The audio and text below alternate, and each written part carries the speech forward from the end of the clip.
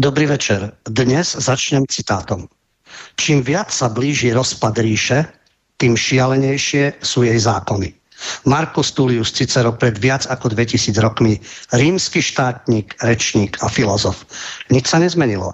Či je to rímsky tyran, diktátor 20. storočia, či súčasní neoliberáli, je to stále to isté. Liberálni tyrani si strhli masky. Blokujú, rušia, zakazujú médiá a hrozia väzením. Neprekvapili, len čakali na príležitosť. Moje meno je Ľubo Huďo. Vítajte v aréne mediálneho wrestlingu. V jednom rohu hlavný prúd, mainstream alias systémová propaganda a v druhom rohu alternatíva, čiže odlišný výklad udalostí. Nechýbajú podpásové údery, fake news, hoaxy a demagógia. Pravidlá nie sú a rozhodcom je každý z nás. Nad arénou sa vznáša kritické myslenie, no každý si ho predstavuje po svojom.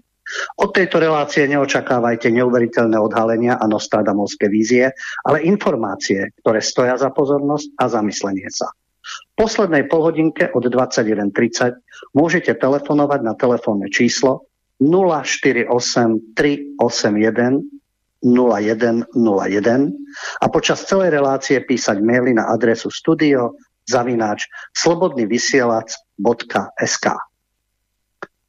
V prvom rade sa pozrieme na našu verejnoprávnosť. Kvázi verejnoprávnosť. Sú rôzne médiá, ale verejnoprávnosť je zásadná tým, že naozaj by mala vychádzať v ústrety všetkým zložkám obyvateľstva, tak ako sa chváli verejnoprávnosť alebo verejnoprávna televízia, že najobjektívnejšia a mala by teda reagovať nie len na tých, ktorí volili víťazov alebo majú víťazov, či už v prezidentskej kancelárii, na úrade vlády alebo v parlamente, ale pre všetkých občanov. Navyše si všetci platíme túto verejnoprávnosť s koncesionárskymi poplatkami. A plus štát, teda čo prispieva vlastne my všetci daňoví platcovia. Tie súkromné stanice, tie nefinancujeme, respektíve cez reklamu, tovar a tak ďalej. Ale to je o niečom inom. Ale toto povinne financujeme, takže mali by sme za to dostávať aj rovnakú kvalitu. Verejnoprávna televízia sa teraz predviedla 2 akciami. Od 1. augusta bude nový riaditeľ verejnoprávnej televízie, čiže RTVS, Rozhlas a televízia Slovenska. A navyše tu bola jedna veľmi zaujímavá relácia, ktorej diskutovali s moderátormi bývalý český prezident a premiér Václav Klaus a bývalý slovenský premiér niekoľkonásobný Vladimír Mečiar. Vrátili sa o 30 rokov dozadu, pokiaľ išlo o rozdelenie Československa. Jedna aj druhá udalosť svedčí o tom, že s tou verejnoprávnosťou a s kvalitou redaktorov to nie je také, aby sme ako verejnosť mohli byť spokojní. Niektorí možno áno. Tým, ktorý vyhovuje názorové zameranie riaditeľa, ktorý samozrejme chce byť politicky, nadstranický a podobne, ale to každý, aspoň podľa vyhlásení. A s tými, ktorým vyhovujú takíto redaktori, ktorí predvádzali to divadielko v rámci stretnutia so štátnikmi. Ale nie všetci sú s tým spokojní. Bez ohľadu na to, či je niekomu sympatický Klaus alebo Mečiar alebo nesympatický, ale samotný prístup redaktorov, ich vystupovanie, spôsob kladenia otázok, nehovoriac o tom, čo sa deje v archíve RTVS. Ale najprv teda voľba riaditeľa. Poslanci v druhom kole rozhodli, že novým generálnym riaditeľom RTVS bude Ľuboš Machaj. Rozhodovali poslanci. Takže akéže odpolitizovanie, bola tam síce odborná komisia, takisto z určitých ľudí. U nás tých prítomných poslancov väčšina teda dala v druhom kole hlas Machajovi a tá menšia skupina hlasovala za doterajšieho riaditeľa Rezníka. Od 1. augusta teda bude nový riaditeľ. Do toho druhého kola postupili 2 kandidáti, Rezník a Machaj. Za Machaja už v prvom kole hlasovali poslanci Oľano, Za ľudí a Sme rodina. Strana SAS hlasovala za Tibora Búzu. To bol ďalší výber. V hre boli 3 kandidáti, Rezník, Machaj, Búza. Pričom či už je to Tibor Búza, alebo je to Ľuboš Machaj, v podstate 2 strany jednej mince. Akle sú parlamentné počty, je úplne jasné, takže evidentne, že nikto iný nemal šancu. No po prvej voľbe prešla Saska tiež k Machajovi, tým pádom bolo rozhodnuté a odôvodnili to aj tým, že sa to stotožňuje so závermi poradnej komisie, ktorá takisto podporila Ľuboša Machaja. Pretože aj táto politická garnitúra, hoci súčasný riaditeľ jej už vychádzal v ústrety, vieme veľmi dobré relácie, ktoré pozeráme, alebo keď sledujete diskusné relácie, jednak moderátori o 5 minút 12, čo predvádzajú, jednak Havranové večery, jednak silná zostava. Takže napriek tomu súčasná vládna garnitúra nebola spokojná a želala si zmenu vo vedení RTVS so zdôvodnením, že potrebujeme kvalitné spravodajstvo. Vždy potrebujeme kvalitné spravodajstvo a žiaľ, to spravodajstvo sa ohýba podľa systému, podľa naratívov, ktoré sú dané súčasnou propagandou, aby splňalo najvyššie štandardy. Každý hovorí o spravodajstve a každý hovorí o vysokých štandardoch. Samozrejme, že títo vyvolení kandidáti, Rezník nemal šancu, hoci teda vstúpil do toho súboja, rozhodujúci boli Machaj a Buza, za nich sa najviac lobovalo, ostatní kandidáti žiaľ boli len do počtu. Napriek tomu je pozitívne hodnotený Ľuboš Machaj, dostaneme sa aj prečo, keďže už denník SME, ktorý bol vždy naklonený tým názorom, ktoré Machaj presadzoval, ale viac by im vyhovoval Buza, uviedol informáciu, že tento nový riaditeľ RTVS je v osobnom bankrote pre dlžopis čias Rádia Twist. Tedy išlo o požičku v hodnote niekoľkých miliónov korún a za požičku ručil vlastným majetkom. A vzniknuté dlhy pred 2 rokmi sa rozhodol riešiť osobným bankrotom. Ten proces sa naťahoval takmer 10 rokov, žiaľ. A teraz už teda rozhodne, je pred ukončením, už to rozhodne súd, či akceptuje aj tieto posledné záležitosti.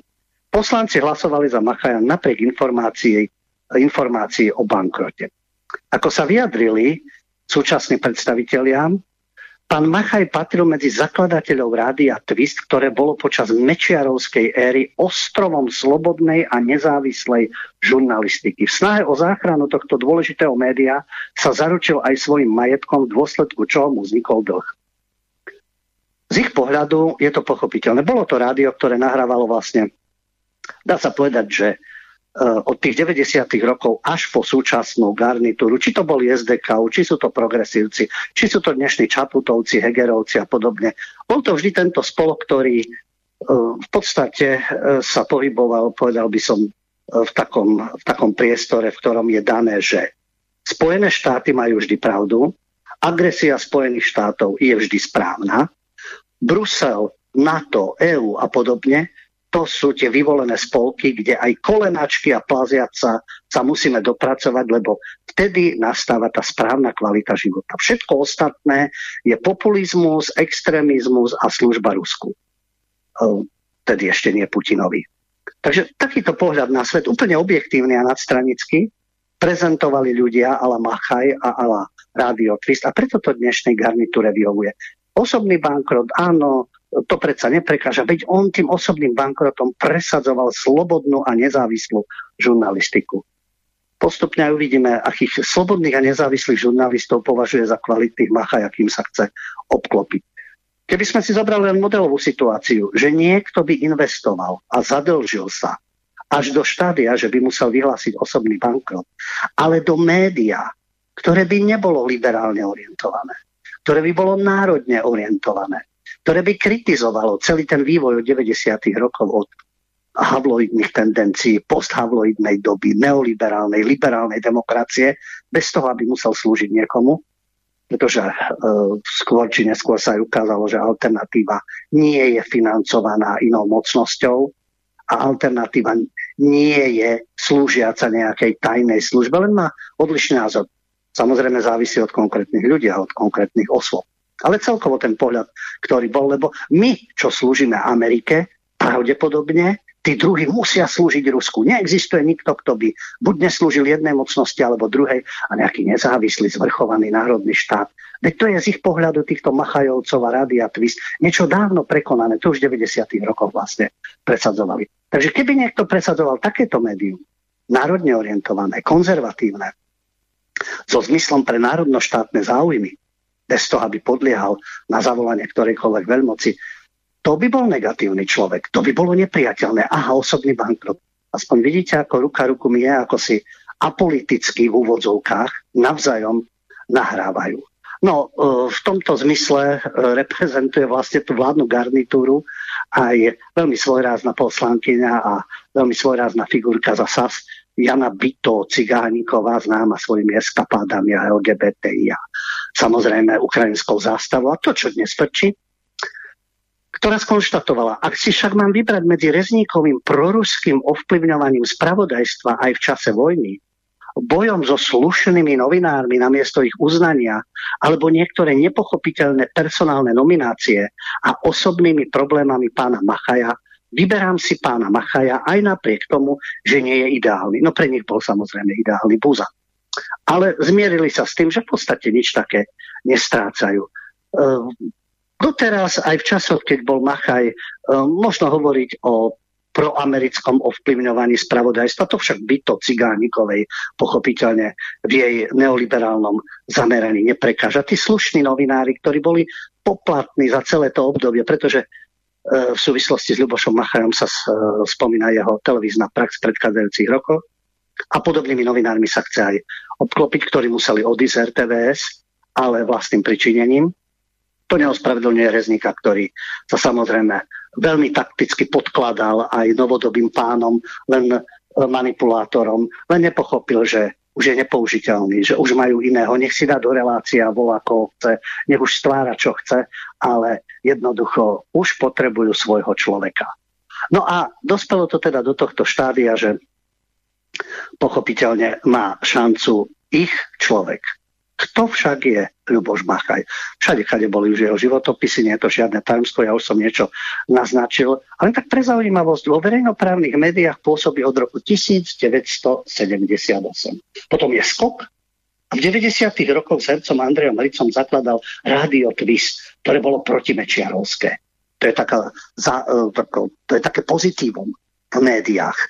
Bolo protimečiarovské, lebo to bol jednoznačný cieľ. Aj so všetkými negatívami, aj pozitívami. Ale vieme, že zatiaľ, čo Mečiar mal z pohľadu niekoho len negatíva v súčasnej garnitúry a tej posthavloidnej generácie a pre niekoho len pozitíva, pričom každý z týchto politikov má svoje prednosti a nedostatky, tak v prípade Dzurindu, Mikloša, Radičovej, dnes Čaputovej a rôznych týchto neoliberálov, to sú všetko dokonalí politici, ktorým nemožno nič vyčítať.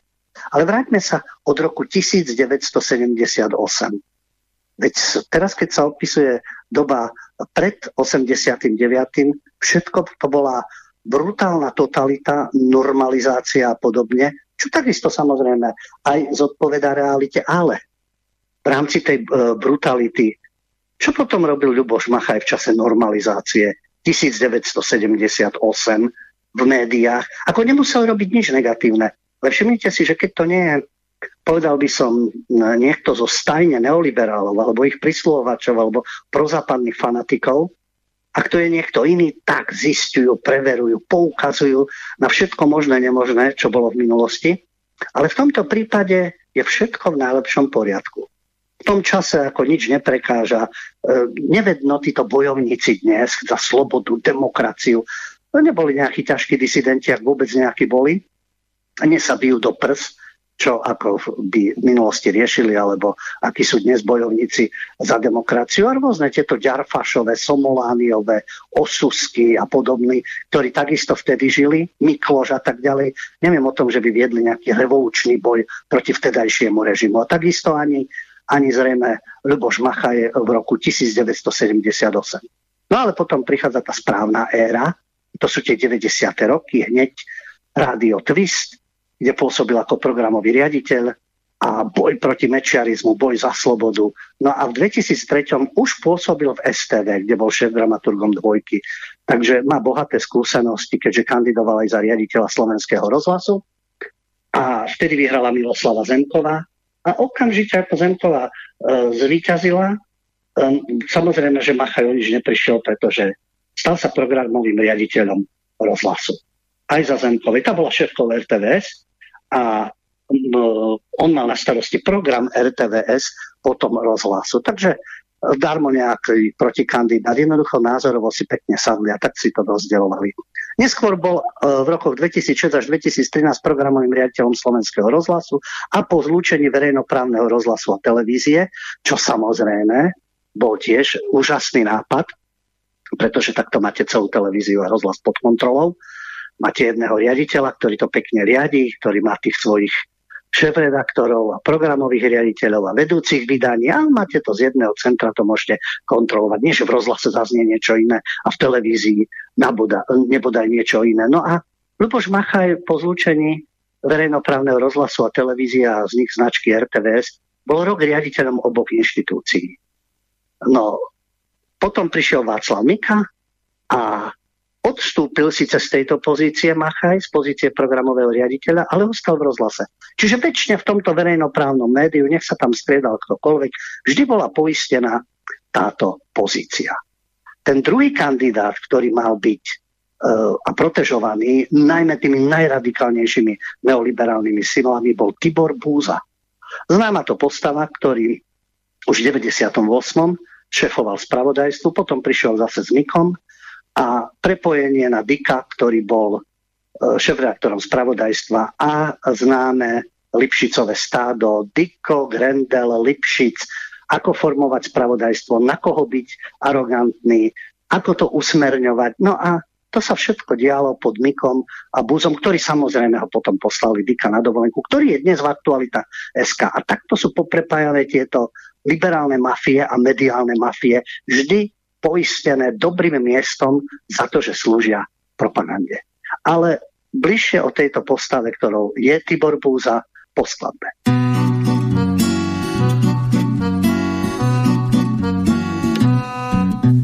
O práci novinára otázka sa vynára.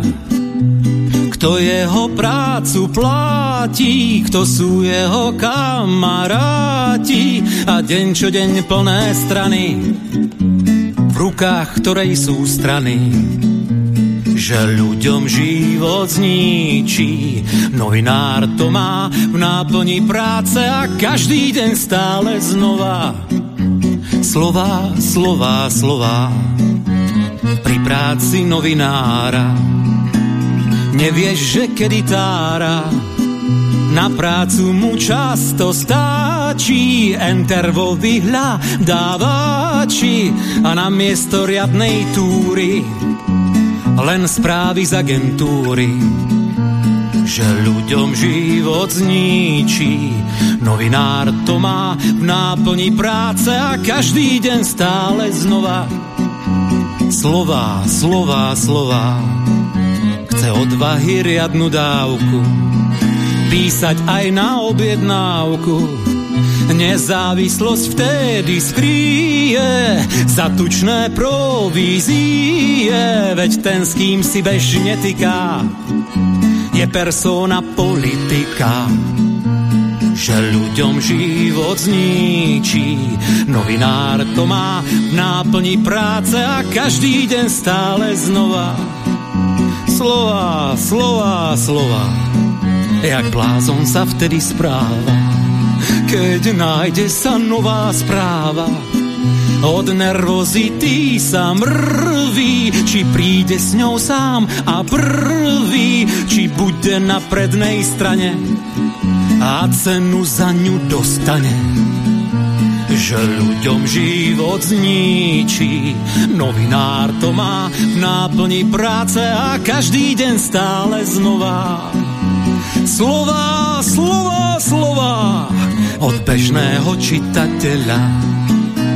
Dôvtipu to chce veľa, odhaliť, ktorá správa pravdivá je a práva, že ľuďom život zničí. Novinár to má.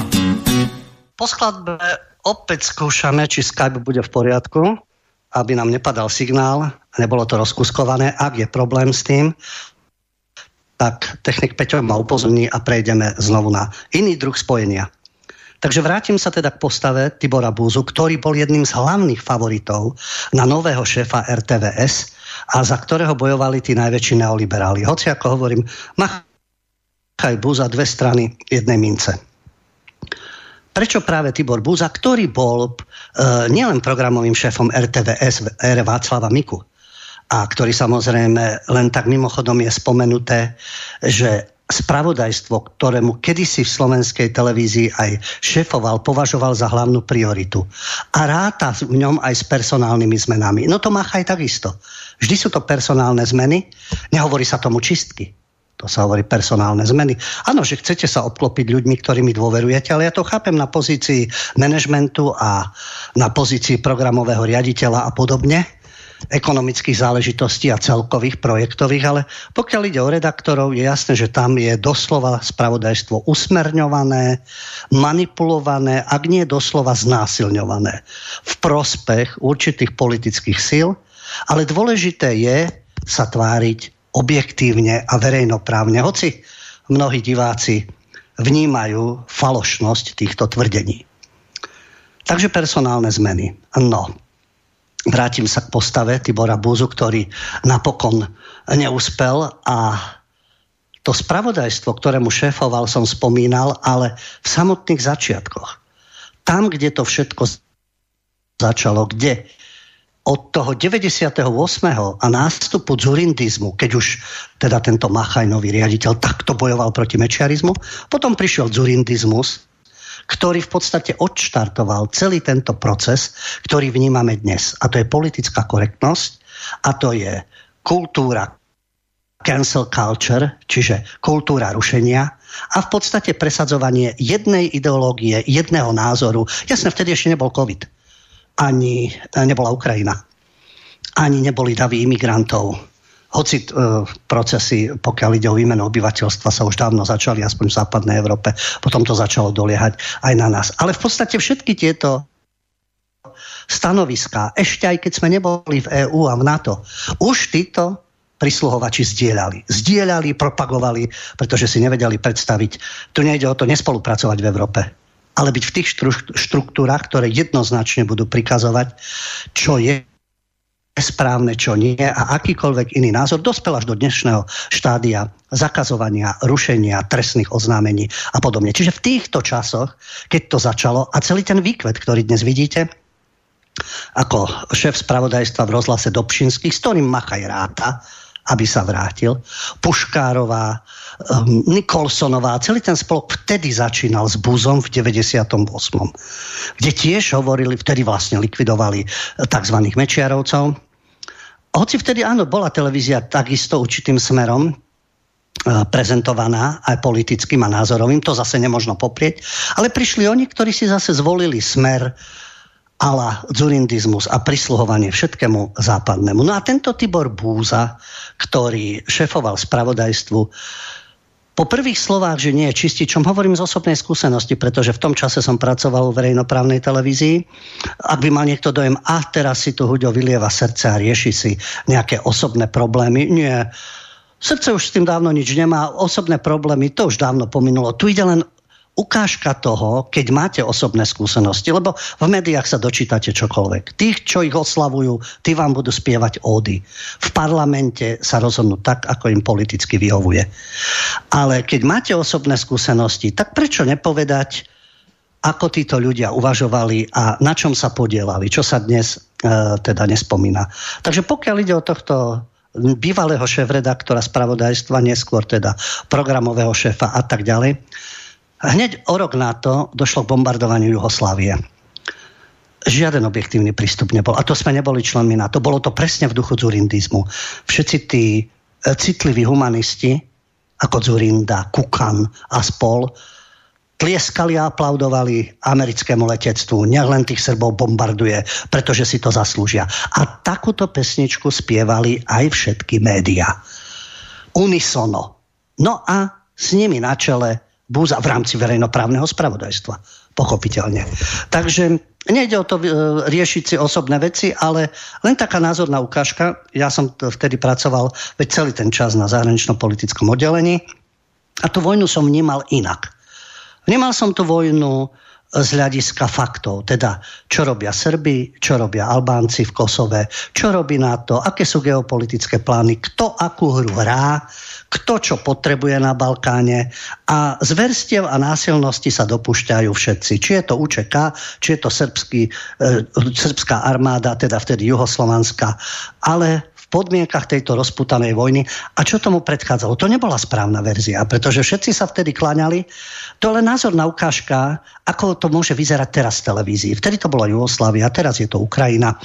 Predtým to bol terorizmus americký, teraz je to zase pandémia a podobne. A vždy tá jedna verzia absolútne neobjektívna týchto udalostí. No a títo ľudia sa tam zase strkajú na tie dôležité posty. A tí chcú poučovať o verejnoprávnosti, o nadstranickosti.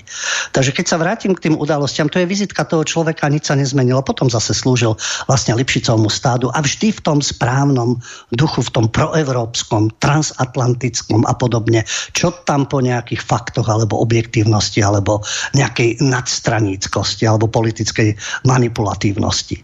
Takže schvaľovanie toho všetkého dospelo do štádia, keďže ja som sa snažil dávať aj iné fakty, alebo teda aj omyly, ktorým sa dopúšťali na to. A vtedy všetci skackali podľa toho, čo hovoril hovorca NATO Jimmy Shea o tejto vojne. A žiadne iné stanovisko nepotrebovali. Bolo to opäť jednoznačné. Títo sú dobrí, títo sú zlí. No, ja som sa žiaľ ocitol v situácii, že moje príspevky si tento šéf-redaktor zobral a obvinil ma, že ak mi dokáže, že som prosrbský, tak ma vyhodí z televízie. Dobre, v poriadku. Zobral si tie príspevky, nikdy sme ich nepreberali. Sľub bol taký, že sa na ne pozrieme a fakt za faktom si prejdeme. A ja som sa tam snažil zdávať aj stanovisko spomínaného Jimmy Shea, aj stanovisko Belehradu, aj stanovisko Moskvy. Jednoducho všetkých zainteresovaných, ktorí mali čo povedať v tomto konflikte balkánskom. Nič sa nepreberalo. Žiadne fakty, žiadne príspevky. Len zaznelo, že teda nie. No, veď vedeli pochopiteľne z akých dôvodov. No, vyvinulo sa to potom tak, že jednoducho to pracovné miesto mi muselo byť ponúknuté na základe zákonníka práce, pretože sa uvoľnilo, ale samozrejme s tým, že podstatne nižší plát, pravidelné, by som povedal, šikanovanie, pokiaľ ide o príspevky, čítali ich nespočetne krát, keď som k niečomu robil príspevky, kontrolovali, mali pochybnosti a tak vlastne znepríjemňovali v snahe vyštvať. Ako dnes by to nebol, no aj dnes by to bol problém, ale dnes už je alternatíva, nebol by to problém. Ale vtedy boli všetky médiá na jedno kopyto, to isté. Pochopiteľne, že tá situácia bola taká, aká bola, no a tento človek mi preto pripadá veľmi čudné, keď bude hovoriť o personálnych zmenách, keď bude hovoriť o spravodajstve a o nejakej kvalite, pretože statočne si plnil svoje politické úlohy celé obdobie aj potom. No, dobre, Búza je mimo hry, ale máme tu teda Machaja. A s novým riaditeľom prichádzajú nové časy. Vždy to tak bolo. Vždy to začína od spravodajstva. Spravodajstvo musí byť poslušné. A to spravodajstvo je dnes rovnaké ako v ktorejkoľvek rozhlasovej stanici, v ktoromkoľvek médiu, printovom, dajme tomu, alebo ktoré má svoju webovú stránku, alebo svoju televíziu a videoblogy a podcasty. A je to to isté ako tzv. Verejnoprávna inštitúcia. No a ako to vyzerá teda s týmito čistkami? Nový riaditeľ, je nádherné, že títo manipulátori, a to je typické pre nich, používajú taký vzletný slovník. Ani v tomto prípade to nie je iné, pretože otázka, či budú čistky teraz v RTVS, Ľuboš Machaj, bohaté skúsenosti z mediálneho pôsobenia od 78. povie, to je krutý termín. Čistky určite nie, ale logická výmena na pozíciách, ktoré sú manažersky najdôležitejšie. Môžeme sa zhodnúť, jasné. Vrcholový manažer si vždy prináša ľudí, ktorým dôveruje. Ale tie čistky potom idú ďalej. Hlavne teda idú na spravodajstve, kde musia byť poslušní. A ten krásny termín, to hovoril aj Búza v 98., keď nastúpil v rámci fanatického dzurindizmu. Ja nie som žiaden čistič. Trvalo to asi mesiac a potom sa to pekne všetko rozbehlo. Nehovoriac o tom, že sa držala určitá línia názorová. Takže logická výmena na pozíciách k zmenám príde. Takto sa to nazýva. A pokiaľ ide o budúcich riaditeľov televízie, rozhlasu, spravodajstva, publicistiky a tak ďalej, o niektorých menách sa tam hovorí. Jedno z tých mien je napríklad Maja Hlucháňová. To je redaktorka, novinárka, ktorá mala vždy ten správny neoliberálny prístup. Ja to chápem, no len potom nech sa nehovorí, že to nie sú čistky a že to je logická výmena. Jednoducho si prinesiem svojich ľudí. Ten termín naši ľudia, všetci majú našich ľudí. A všetci tí ľudia budú plniť úlohy. Ich stranické, hoci nemajú stranické trička, ale je to evidentné. Evidentné, kto ich presadzoval a aké záujmy vždy presadzovali už od 90. rokov. A prejdeme teda ku konkrétnym osobám.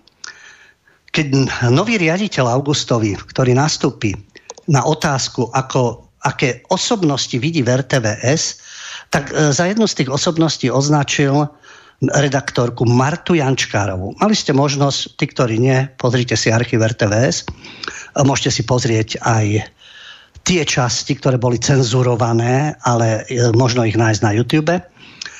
Marta Jančkárová akým spôsobom viedla rozhovor, no správnym, tak ako si to oni predstavujú. Znovu, tu nejde o to, či je Mečiar Klaus sympatický, alebo či vám je redaktorka.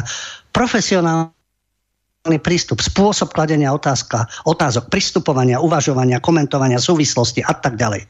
Takže podľa tohto nového riaditeľa je Marta Jančkárová garanciou objektívnosti a je to človek, ktorý je na svojom mieste. No, nepochybne, veď vyhovuje tento človek. A ďalší, ktorý sa mu mimoriadne páči profesionálne, je Ľubomír Bajaník. To je takisto moderátor hlavných správ, takisto rôznych relácií.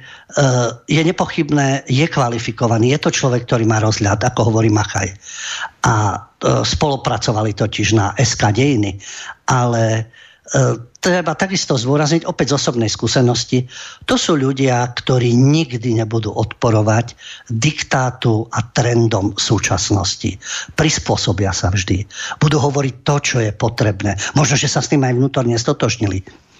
Nemali by odvahu vzdorovať, zmeniť svoj postoj v nejakej relácii, vyjadriť nejaký svoj názor. Okrem toho, že napríklad práve táto Marta Jančkárová bola cieľom posmešných vulgárností šéfredaktora Dika, vtedajšieho spravodajstva, spolu s Grendelom v rámci tohto Lipšicovho stada. Potom sa aj Diko ospravedlnil. Ako hovorím, dnes je prepojený na túto mediálnu mafiu cez Aktuality SK. Takže ona bola ten typ, ktorý si nechala tieto urážky. Veď čo by s tým robila? Nie, veď tá pozícia predsa len niekam svojou poslušnosťou bude smerovať. A smeruje. Dnes už, ako vie Machaj, že sa na túto osobu môže spoľahnúť. Takisto ako na moderátora Ľuba Bajaníka, ktorý ako nič osobne, to nie je osobné, ale väčšina tých moderátorov, ja tvrdím, že by prečítali aj vlastný trest smrti, keby bol na čítačke napísaný a vôbec by nerozmýšľali prečo. Ďalší, ktorí by tam mali byť v rámci tej objektívnosti, samozrejme, a neprisluhovania politickým záujmom, ktorých spomína nový riaditeľ, je Braňo Dobšinský či Jaroslav Barborák. Obidvaja sú súčasťou Aktualit SK. Čo produkujú Aktuality SK? Čo produkuje ich šéfredaktor Bardy? Preto ja osobne nazývam Aktuality SK Bardyho gang. To vieme veľmi dobre. Krokodil je slzy nad Ukrajinou, ale americké vraždenie, americká armáda si môže robiť, čo chce, lebo to je vždy pozitívne. Akékoľvek opatrenia Európskej únie, akékoľvek nezmysly prijímané v rámci západnej Európy sú úžasné. Všetko ostatné je spiatočnícke. Takže Braňo Dobšinský, ktorý pre alkohol musel odísť, pretože v jednej tej relácii sa takto podnapitý predviedol zo slovenského rozhlasu. Barbora, ktorý bol vždy teda,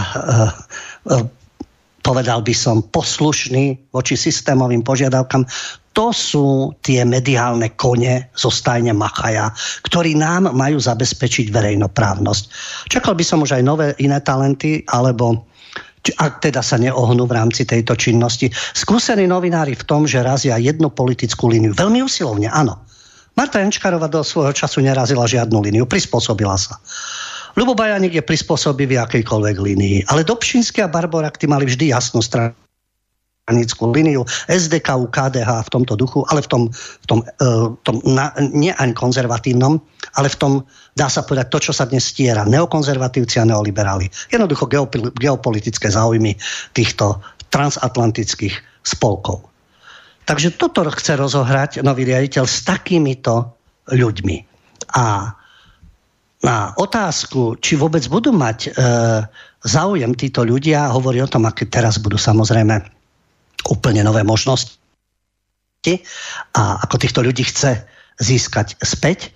Ale opäť to, čo sa stále deje v televízii, že o 2 roky budú parlamentné voľby, tak bude znovu nejaký tlak alebo zmena na pozícii riaditeľa RTVS. No zákon je postavený tak, že generálny riaditeľ má pomerne veľkú stabilitu, hoci sú tam tie mechanizmy, ako sa dá vyvíjať tlak, ale pokiaľ neurobí niečo vyslovene v rozpore so zákonom, tak si tú pozíciu udrží. Preto je dôležitá tá voľba riaditeľa, pretože aj keď budú nové voľby, on tam ešte bude sedieť. A keď sa aj zmení vládna garnitúra a mala by záujem meniť veci v televízii, tak ako každá vládna garnitúra. Keď to robia liberálne sily, vtedy je to v poriadku. To je spravodlivé, to je v rámci novinárskej etiky. Keď to robia iní, tak je to samozrejme nespravodlivé a treba burcovať celý svet.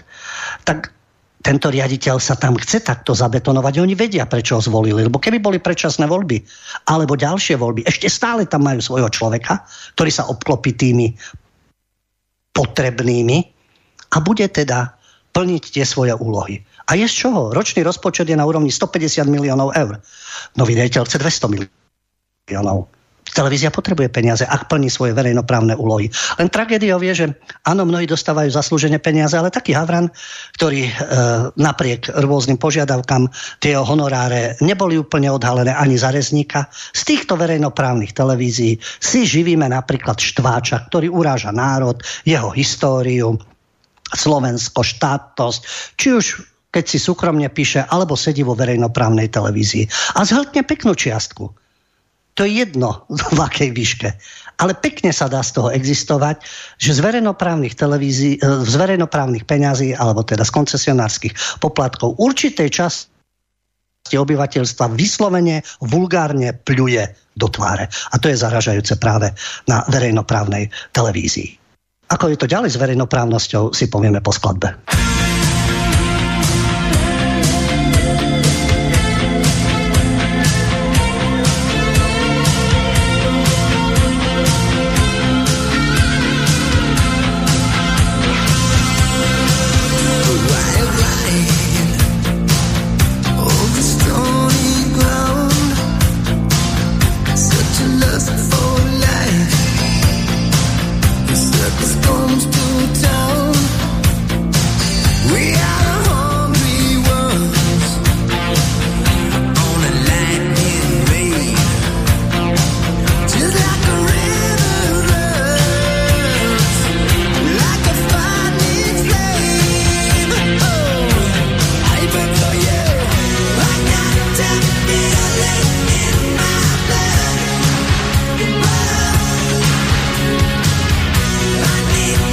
Tonight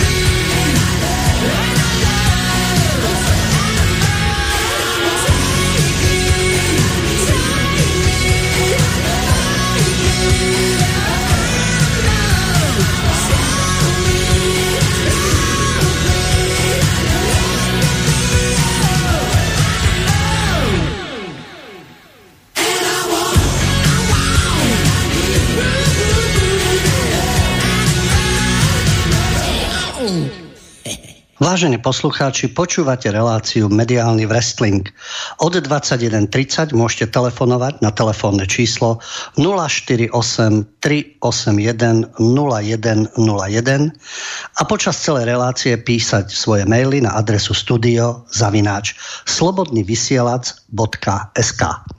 Rozprávame sa o verejnoprávnosti, o novom riaditeľovi. Treba už len dodať, nie je to žiadnym tajomstvom.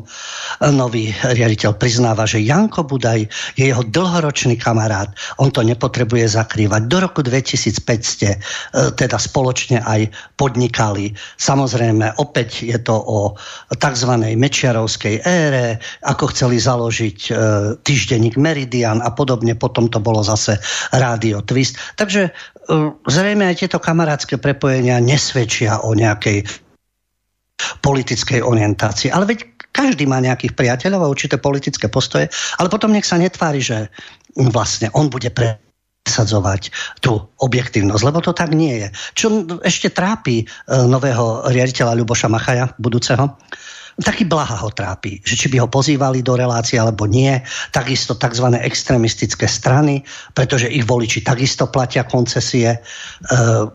Extrémizme by sme sa mohli baviť v akomkoľvek smere, aj pokiaľ ide o COVID, aj nakupovania zbraní a angažovania sa v rôznych konfliktoch, ale tzv. Slušných, serióznych, štandardných, tradičných strán.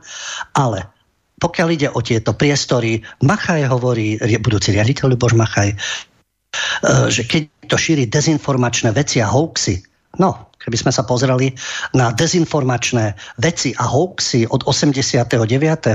od Zamatovo-Nežnej frašky, cez havloidné prejavy, cez jednotlivé vojny, cez 11.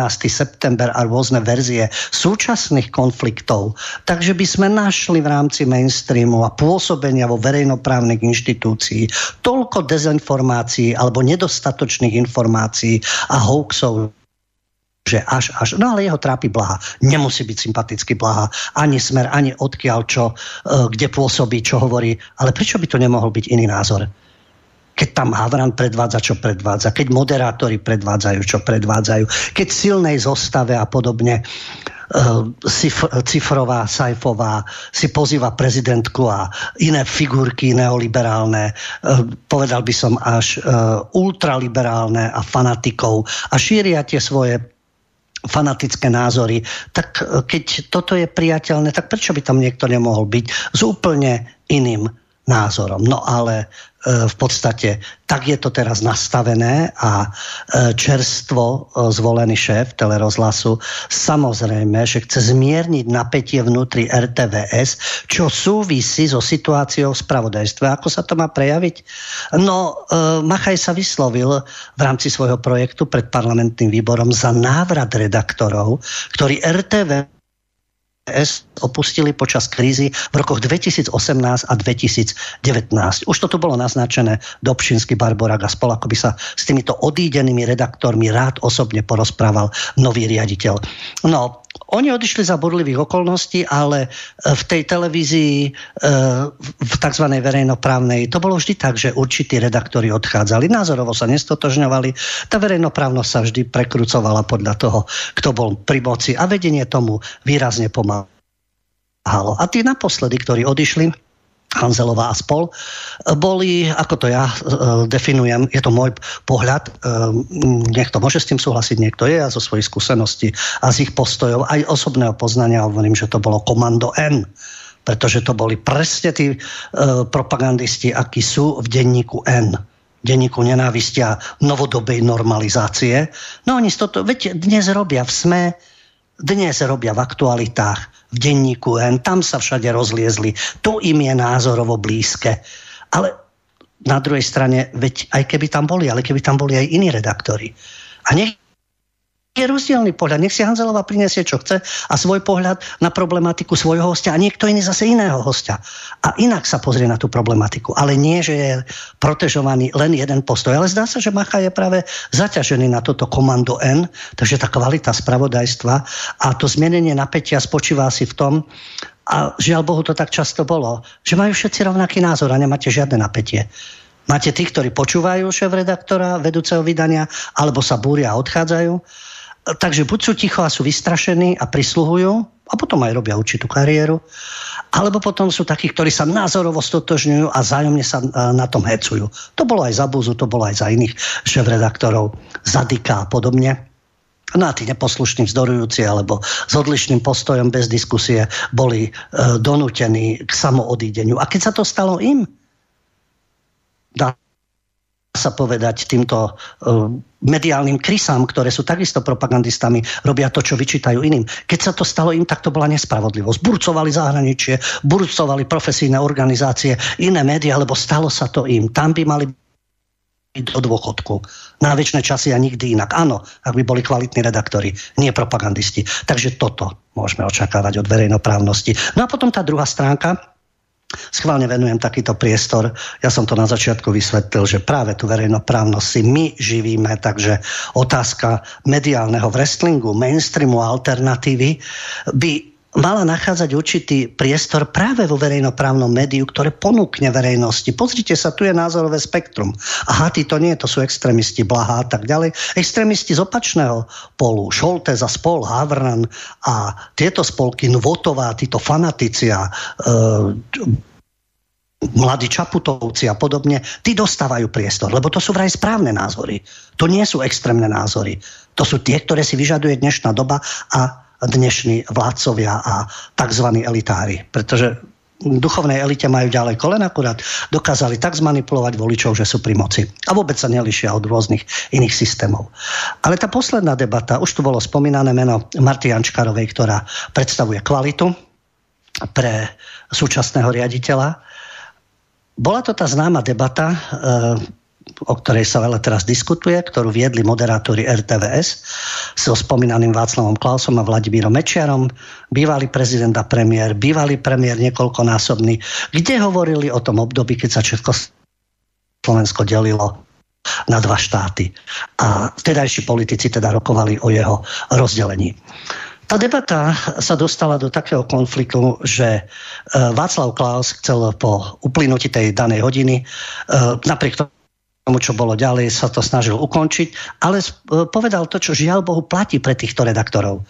Vy máte dopredu pripravených x otázok, ktoré nepočúvate. Vy nepočúvate to, čo vám hovoríme. A týkalo sa to hlavne moderátorky. A to je presne, že ten moderátor prichádza, čo s výnimkám, ale neviem, uvedte nejaké, a už to politika buď nenávidí, alebo miluje. Keď príde Čaputová, predtým bol teda obľúbený, pochopiteľne aj veľmi psychicky svojrázny premiér, neskôr minister financií, Matovič, Heger a tak ďalej, predtým Dzurindisti a Radičová. Tých milovali redaktori. Na tých sa tak pripravili, že tak nežne, keď im niečo vyčítali, ale v podstate ich tak hladkali a boli nimi okúzlení ako skutočne nejakými rokovými hviezdami fanúšikovia. A potom majú politikov, ktorých idú roztrhať, zahryznúť sa do nich, vytiahnuť, čo sa dá.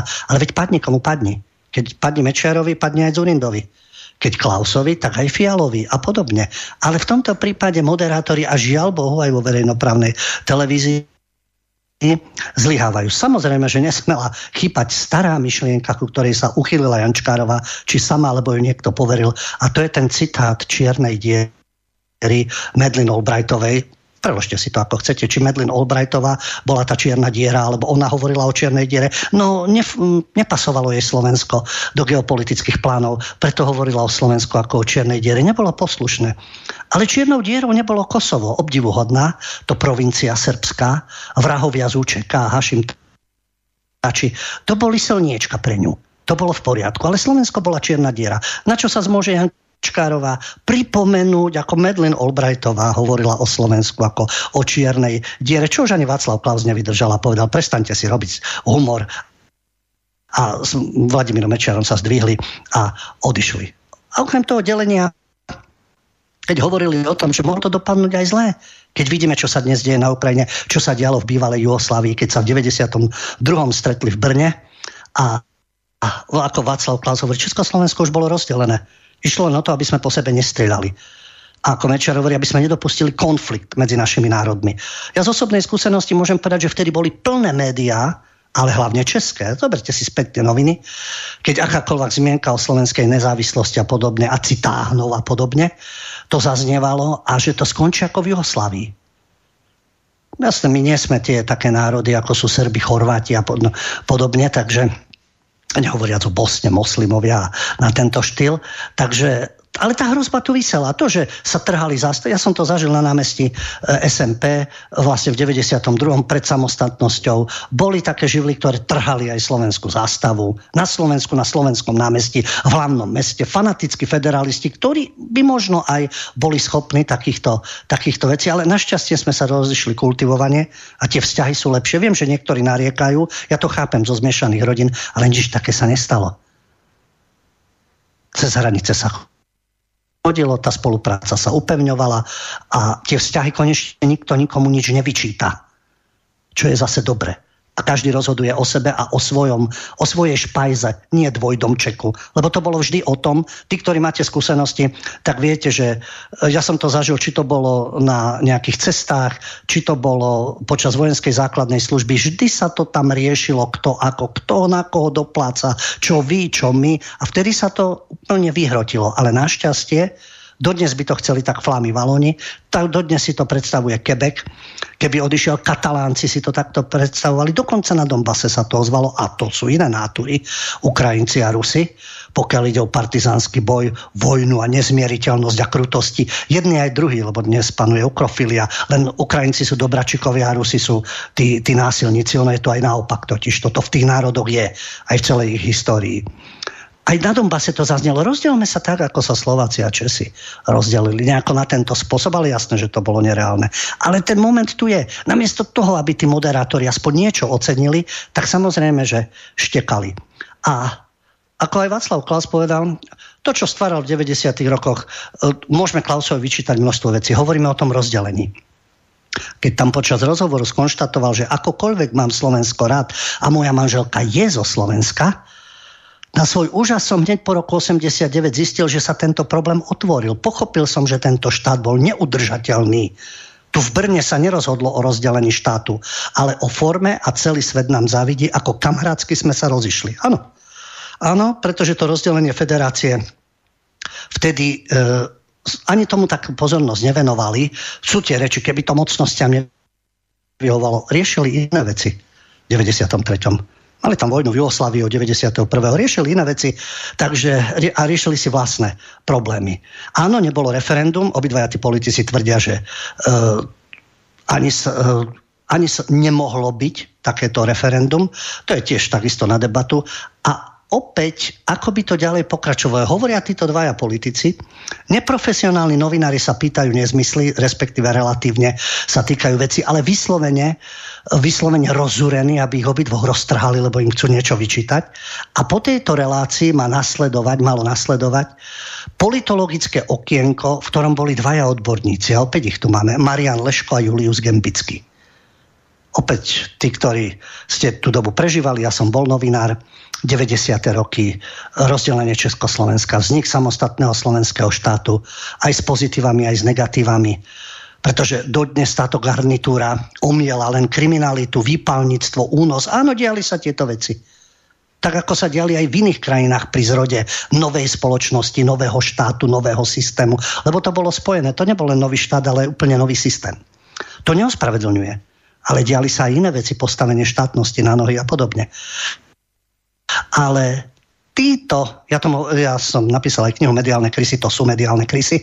Leško a Gembický, tí sa nikdy nevyrovnali s tým, že nie sú nejakí havloidi alebo havloidní pohrobkovia pri moci, že nie sme súčasťou nejakých tých prozápadných klík a že vôbec Slovensko existuje ako samostatné a ide o niečom rozhodovať. Čiže federalisti, už tedy globalisti, svetoobčania, poplatní všetkému západnému a spochybňujúci nešlenom Mečera HZDS.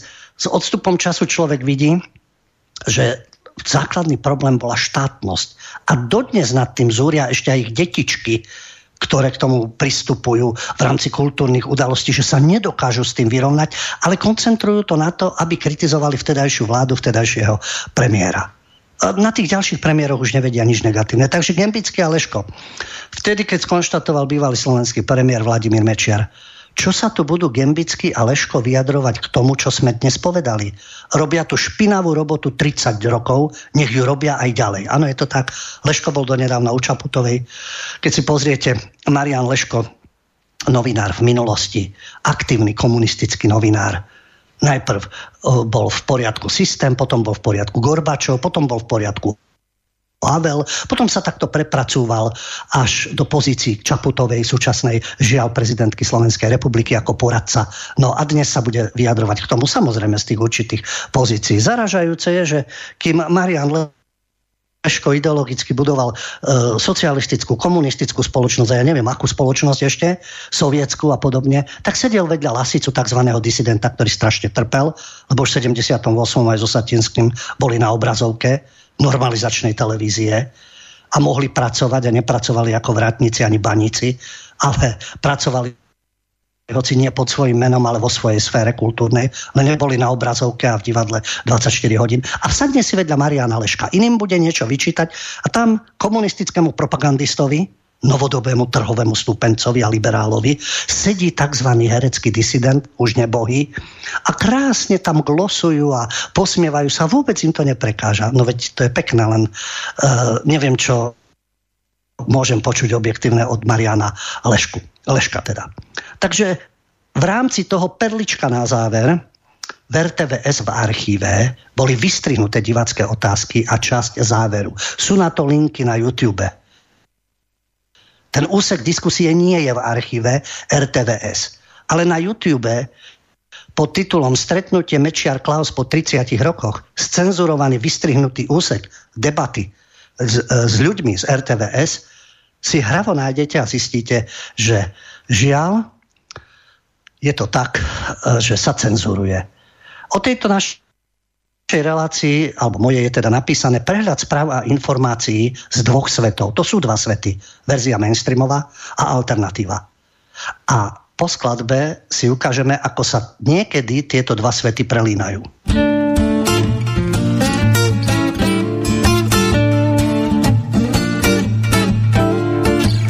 Vitajte u nás, tu v čiernej diere, kde čím viac robíš, tak ty máš menej. Keď nevieš kradnúť, máš veľkú smolu. Keď vlci vyjú, tak vyjú spolu. Tí, čo nás vlastnia, si brúsia meče. Slnko sa smeje a voda tečie. Dostaneš facku, daj druhé líce. Znamení žobrák a pobehlice. Nič s ničím, to ničo ty sa spája. Márne kričí hladná rieka, brehy krája. Všetko zničí, ostanú len dvaja. Had peták sičí, tak musia odísť z raja.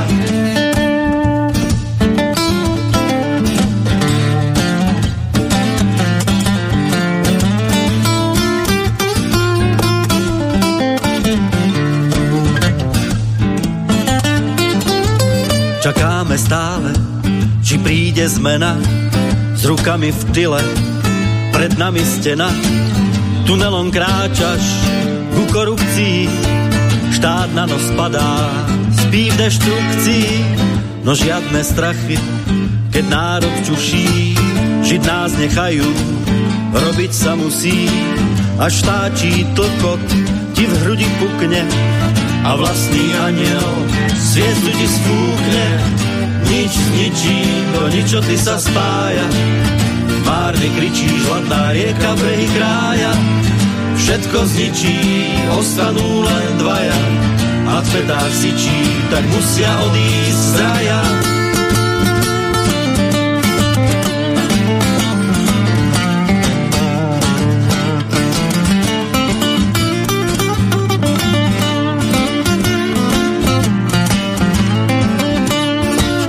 Tí hore taja, že musíme ísť z raja. Vážení poslucháči, počúvate reláciu Mediálny Wrestling. Zhruba o pol hodinku môžete telefonovať svoje postrehy, názory, výhrady na telefónne číslo 048 381 0101 a písať svoje maily počas celej relácie na adresu studio@slobodnyvysielac.sk. Pred skladbou som hovoril o tom, že táto relácia Mediálny Wrestling, ktorá je uvedená, že je to prehľad správ a informácií z dvoch svetov a tieto svety sú vlastne mainstreamová a alternatívna scéna, sa niekedy prelína. A zdá sa mi, že teraz sa preľnula v súvislosti s ukrajinskou novinárkou, pretože informáciu priniesol taký mainstream, akým je denník SME. A to v súvislosti s Volodymyrom Zelenským. Vieme, že sa vždy pestuje určitý kult eurospasiteľa a NATO spasiteľa Dzurindu, potom kult Radičovej, jednej z najkultivovanejších premiérok a političiek, potom teraz teda najnovšie je to Magmazel Čaputová z prezidentského paláca, kde je dokonalosť vo všetkom, od oblečenia cez vyjadrovanie, cez dcéru a neviem, cez čo úplne absolútny kult. A to sú takí tí vyvolení mediálni. Tí ostatní sú nedokonalí babráci. Ešte Biden bol na začiatku, aj k tomu sa dostaneme snáď podľa času. A je to Volodymyr Zelenský. Najstatočnejší prezident, najväčší bojovník, ktorý má teda video konferencie pri akejkoľvek príležitosti od hudobného festivalu v Glastonbury až po slovenský parlament. Ale predstavte si, že tá idylka, lebo vieme v Rusku, ako to je, veď poznáme všetky tie informácie, nemusíme si idealizovať. Je správne, že prichádzajú informácie. Z každej časti sveta máme vedieť, či je to Čína, či sú to Spojené štáty, či je to Británia, či je to Rusko, to je jedno, Albánsko, Kosovo, Srbsko a tak ďalej. Ale ako to vyzeralo v Ukrajine, bašta demokracie, ktorá vzdoruje veľkému zlu a ktorá má nádej do NATO a EU na papieri. Ale v samotnej Ukrajine si dovolila povedať niečo šéfredaktorka Olga Rudenková, ktorá prišla do Bratislavy na konferenciu Globsec a ktorá povedala niečo o mediálnej scéne v rámci Ukrajiny. Keď hovorila o tom, že vzťahy vlády Volodymyra Zelenského a ukrajinských médií neboli pred vojnou ideálne. Počuli sme o tom? Hovoril niekto o tom? Písal niekto z verejnoprávnych alebo z denníkov nenávisti, SME a Aktualit a podobne? Nastala situácia, keď pod nátlakom majiteľov anglických novín Kyiv Post odišla väčšina reportérov a len pol roka pred vojnou založili web Kyiv Independent. A dnes slúži pre mnohých cudzincov aký hlavný zdroj informácií z Ukrajiny. A jeho šéfredaktorka Olga Rudenková, keď prechýľujeme podľa pravidel slovenského pravopisu, bola teda v Bratislave a hovorila o tom, že oni ako novinári nedokážu byť neutrálni, a pretože majú obavy z budúcnosti slobodných médií po skončení vojny. Ako sa vyjadrila, nechceme šíriť klamstvá, máme šíriť fakty a možno názory, ak sú podložené. Nebudeme zverejňovať legendy na pozdvihnutie ducha. To nie je naša práca. Rozumiem, že pre niekoho to práca je. A že aj takéto legendy majú svoj zmysel. Lenže čistá pravda tu stačí. Príbehy o tom, čo Ukrajinci robia počas tejto vojny, nepotrebujú žiadne prifarbovanie. Hovorí šéfredaktorka Rudenko a zároveň vyjadrila obavy z budúcnosti slobodných médií po skončení vojny. Prezident mesiace žije Volodymyr Zelenský, mesiace žije v atmosfére neustáleho uctievania. To u nás Magmazel Čaputová celý čas žije v atmosfére neustáleho uctievania. Ale vráťme sa k Zelenskému. Čiže tento prezident podľa šéfredaktorky Rudenko a šéfredaktorky webu Kyiv Independent, z ktorého mnohí cudzinci čerpajú, žije v atmosfére neustáleho uctievania a chvály zo zahraničných médií, kým miestne médiá nemajú čas kontrolovať všetky kroky, ktoré robí. Na to si ľahko zvyknete a môže to zanechať stopy a uškodiť aj slobode prejavu na Ukrajine. Neviem si predstaviť, či z toho piedestálu zostúpi. Tak tu sa nám prelínajú svety, pretože naozaj zatiaľ čo mainstream alebo hra, možno, že to teraz hrali na objektivitu.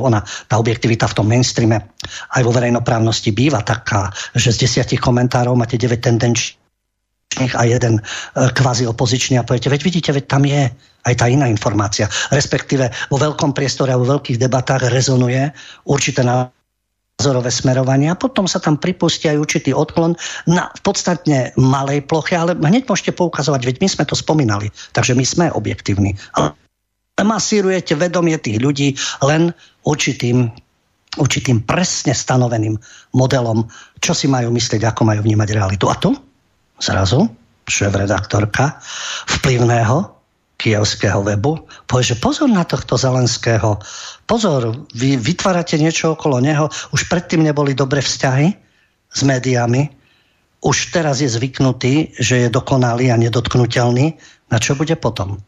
A to je jedna modla, Zelenský. Samozrejme, že v tomto nejde o to, či ste proukrajinskí, či ste proruskí a toto delenie sa, ale poskytnime všetky fakty. Keď o Putinovi, o jeho chorobe, o jeho majetkoch, o jeho rozhodnutiach, tak pozrime sa aj na druhú stranu. Lebo nie je to naozaj vyslovene čierno-biele. To je Zelenský, ale ďalší, ktorému takto nadbiehali, či už americkí novinári, alebo naši tuto kolaboranti, vlastne prestitúti, no Biden. Trump bol fackovací pán, tak všetko bolo zle, ale nástup Joea Bidena, to mala byť nová Amerika, to mala byť liberálna spása, to mala byť tá kvalita, ktorá mala nahradiť tú nekompetentnosť a takú tú jednoduchosť a vlastne takú tú povýšenectvo, aroganciu a všetko, čo sa spájalo s Trumpom a rasizmus a ruská aféra a podobne. A zrazu Joe Biden to mala byť tá nová kvalitná Amerika. Dnes 70% Američanov chce, aby už druhýkrát nekandidoval. Nemožno sa ani čudovať. Musia to spomenúť médiá, veď to nemôžu ignorovať. Veď to je ten tlak toho druhého sveta. Lebo keby nebola alternatíva, tak mainstream si už robí úplne, čo chce. Čo by chcel, vyzdvihol. Nielen vyzdvihol, spomenul, nespomenul, na okraj, dal tomu hlavnú pozornosť. No za takto vie, veď to sa už dnes neutaje. Dnes sú sociálne siete, objaví sa to na Instagrame, na Facebooku, na YouTube a podobne. Takže tak musí priniesť tú informáciu. Ale v tomto prípade ideme k americkému novinárovi. Americký publicista a expert v oblasti PR, čiže vzťahov s verejnosťou, Michael Schellenberger, kritizoval administratívu prezidenta USA Joea Bidena, ale on ho volil.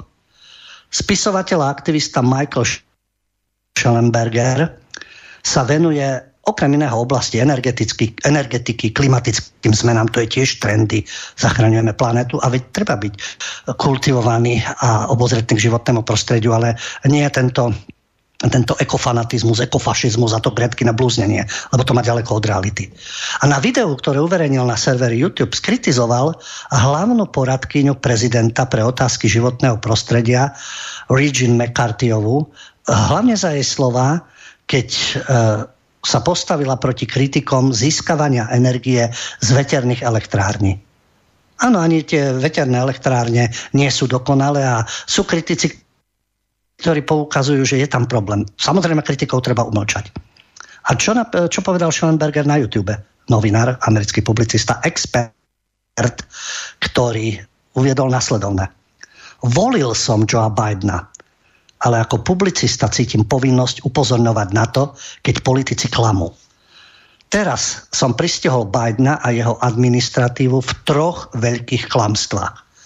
Tieto klamstvá urobili krátko po tom, čo vyzvali veľké technologické spoločnosti, aby cenzurovali kritikov obnoviteľných zdrojov. Fosílne paliva môžete, samozrejme, uhlíková stopa, ale obnoviteľné zdroje sú absolútne dokonalé. Tam sa nie je nad čím zamýšľať. Podľa zelených a hlavne socialistov v Europarlamente a Gretkine blúznenie a rôznych týchto ekofanatikov. Ale treba cenzurovať takú kritiku. Nie argumentačne viesť debatu, cenzurovať. Ako upozorňuje Schellenberger. To je znepokojivý obrad, najmä v čase najhoršej globálnej energetickej krízy za ostatných 50 rokov. Schellenberg na YouTube. Upozornil, že investori vložili do veterných turbín a ďalších obnoviteľných zdrojov 53 miliard dolárov v posledných 10 ročiach, ale počas chladného počasia vo februári napríklad nebola veterná energia k dispozícii. Čiže aj tam môžu zlyhávať tie obnoviteľné zdroje. A čo potom?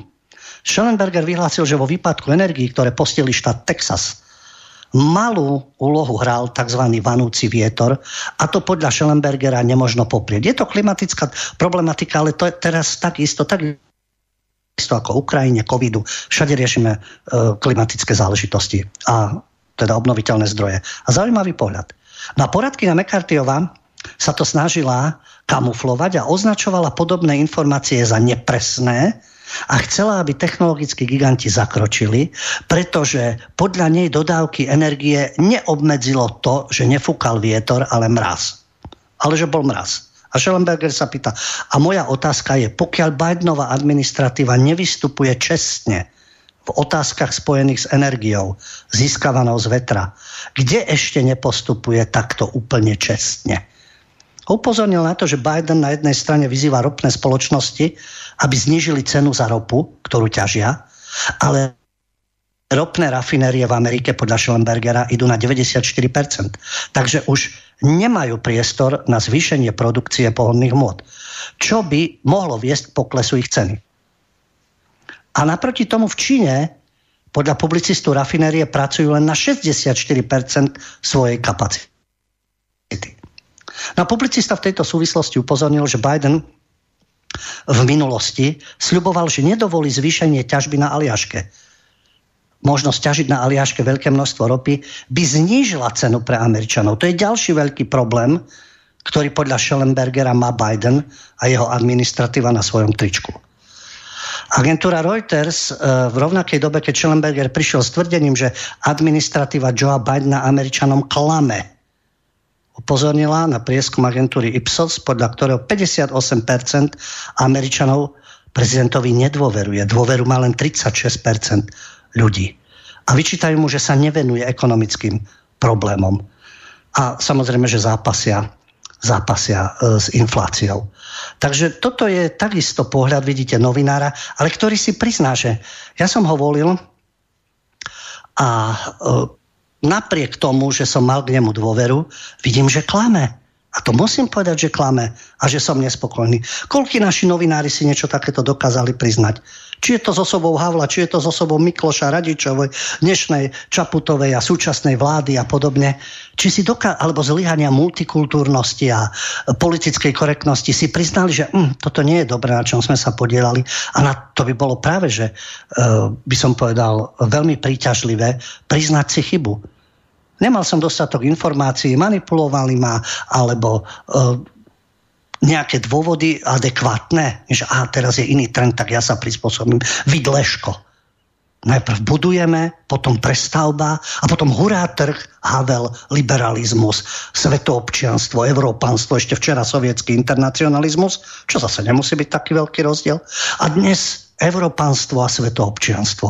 A vedia som sa zmenil, tam tiež treba rozlišovať, či je to otázka vypočítavosti, kariéry, postov, alebo priznanie si chyby. A toto je obdivuhodné na tomto novinárovi. A tá myšlienka, ktorá tam zaznela. Ak mi Biden a jeho administratíva klame, pokiaľ ide o veternú energiu, pokiaľ ide o obnoviteľné zdroje, pokiaľ ide o klimatické záležitosti a ropu, neklame mi aj v niečom inom? Otázka úplne normálne prirodzená a vyplývajúca z vývoja. A tak je to s našim mainstreamom. Keď nám klamú od 89. v rôznych oblastiach, ako im môžem veriť teraz, či je to COVID, či je to Ukrajina, čokoľvek, jasne máme iné zdroje, môžeme si overiť, nemusia vyslovene klamať, len niečo napíšu, niečo nenapíšu, niečo napíšu do polovice, vyberú sú určitú vhodnú reportáž, určitého vhodného redaktora. To neznamená, že sa nedejú negatívne veci, pochopiteľne, ale vedia to, ako dávkovať, ako to verejnosti sprostredkovať tak, aby ju správne navnadili. Zaočkujte sa 4 dávkami, 10, koľkými potrebujete. Noste rúška aj v niekoľkonásobných vrstvách. Nenávidte a pozabíjajte Rusov. Nakupujme zbrane a držme sa krčovite Bieleho domu a Bruselu, lebo inak sa zrúti svet. No, asi takýto obraz ponúkajú, čo je na hlavu postavené a ako im môže človek dôverovať. Keď budú ukazovať prstom, ale aj v alternatíve, áno, aj v alternatíve sa zlyha, sa naletí alebo uverejní aj nejaký nezmysel, ale to neospravedlňuje ich dominanciu, ktorá sa im rúca až teraz. Aj tak majú stále veľký vplyv, ovplyvňujú voličov, veď keď sa pozriete, že naozaj kto sedí v prezidentskom paláci, kto má parlamentnú väčšinu v parlamente, tak sa čudujete, že kto toto volil. Samozrejme, že mnohí mohli naletieť, mnohí boli znechutení z predchádzajúcich vládcov, tak dá sa to pochopiť, že hľadali, že nejaké iné východisko. No a teda asi zase sú mnohí takí, ktorí tiež sa chytajú za hlavu, čo to vlastne zvolili. To je podobne ako s 89. Tí, ktorí s tými kľúčami, či áno, či nie. Ale opäť to nie je ospravedlnenie toho predchádzajúceho, k čomu došlo. Ale novinári by mali demaskovať tieto veci. V tých súkromných spolkoch, nech sa páči. Filantropy, vydavateľstva, domy a tak ďalej. Ale verejnoprávna televízia, to by mal byť maják objektívnosti, nadstranickosti. Ťažko môže byť, keď je generálny riaditeľ volený v parlamente, kde sú politické čachre a dohody a čo do budúcnosti. A zase ako budeme masírovať voličov a bude nám tam vystupovať a či Heger, alebo Matovič, alebo Čaputová a podobne. Z titulu funkcie už keď sa im teda pozametá cestička, dostanú sa do tých pozícií. Aktuálna téma, ako hovorím, klíma, Zelenský a podobne. Znovu sa dostávame k určitému obrazu, ako to funguje od kompetentného človeka. Je to otázka pochopiteľne propagandy a otázka Ukrajiny a verejnoprávnej televízie, tentokrát Českej televízie. Novinár a pedagóg, bývalý redaktor Českej televízie a televízie Nová, Jozef Vtorek. Jozef Vtorek, ktorý ako skúsený novinár, publicista sa pozrel na problematiku informovania o Ukrajine. Pretože mainstream vytvoril atmosféru, že ako náhle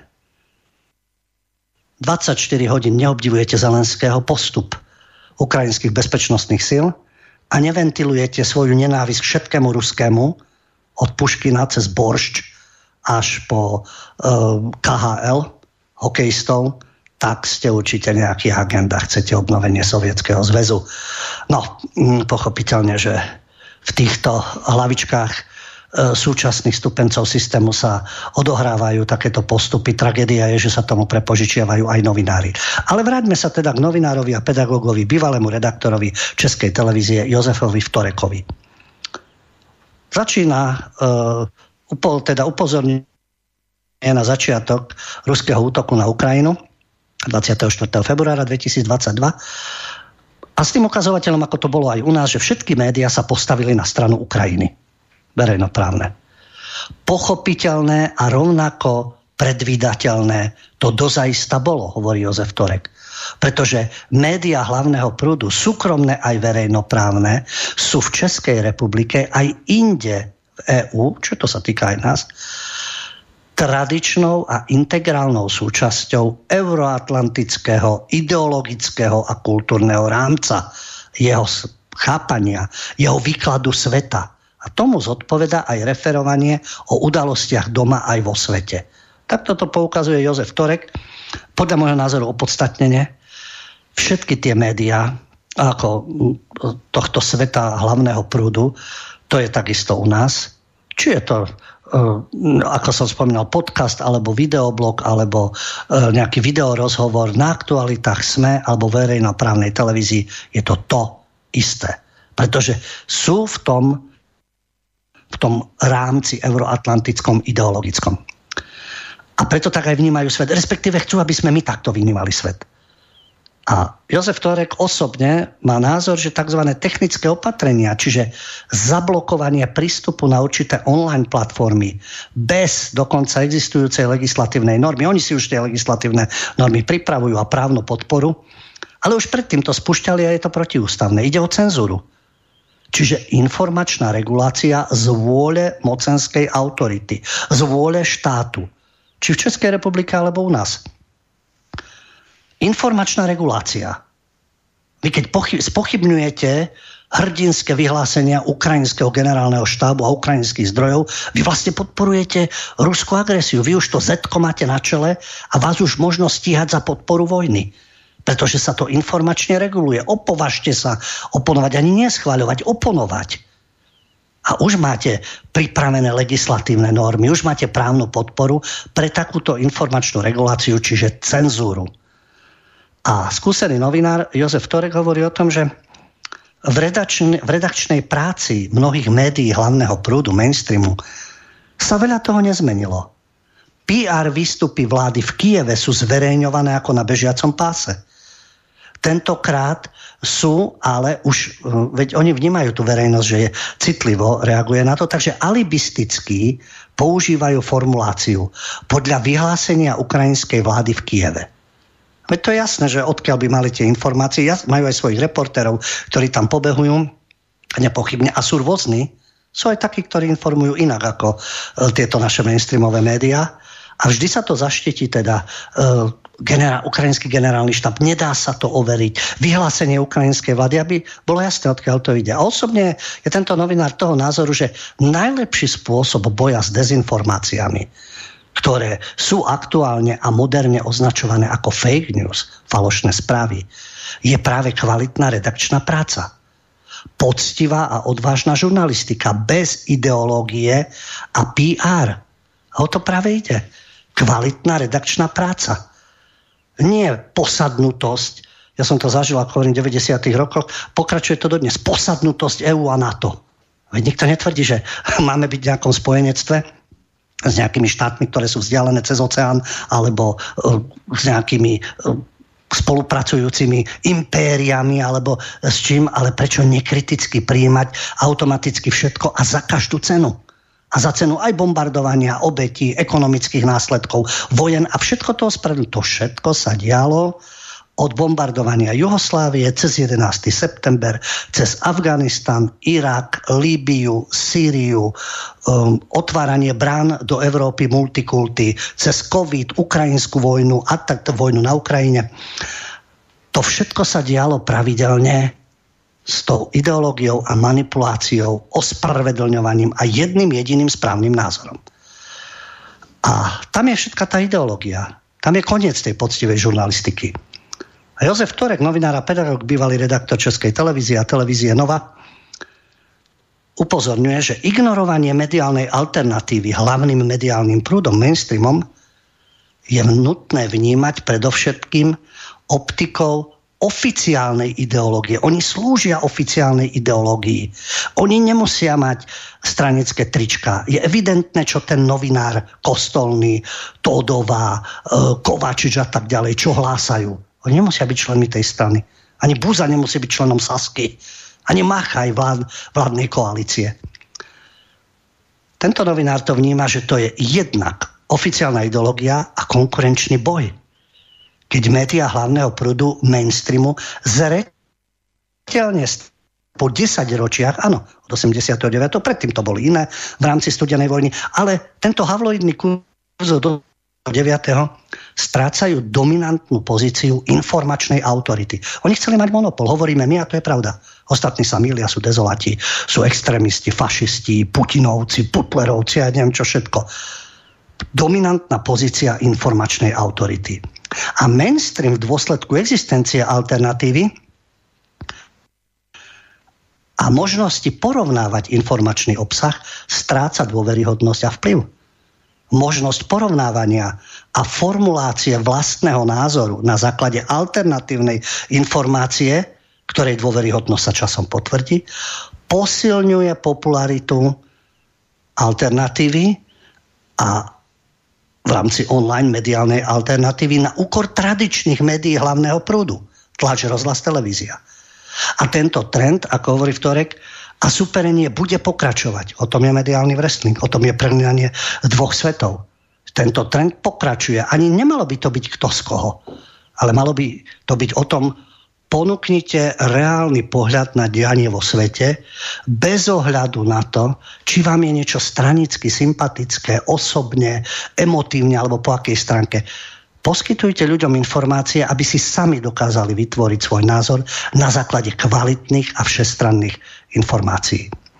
Po skladbe budete mať možnosť telefonovať na číslo 048 381 0101 a písať svoje maily na adresu studio@slobodnyvysielac.sk. A teraz už sľúbená skladba.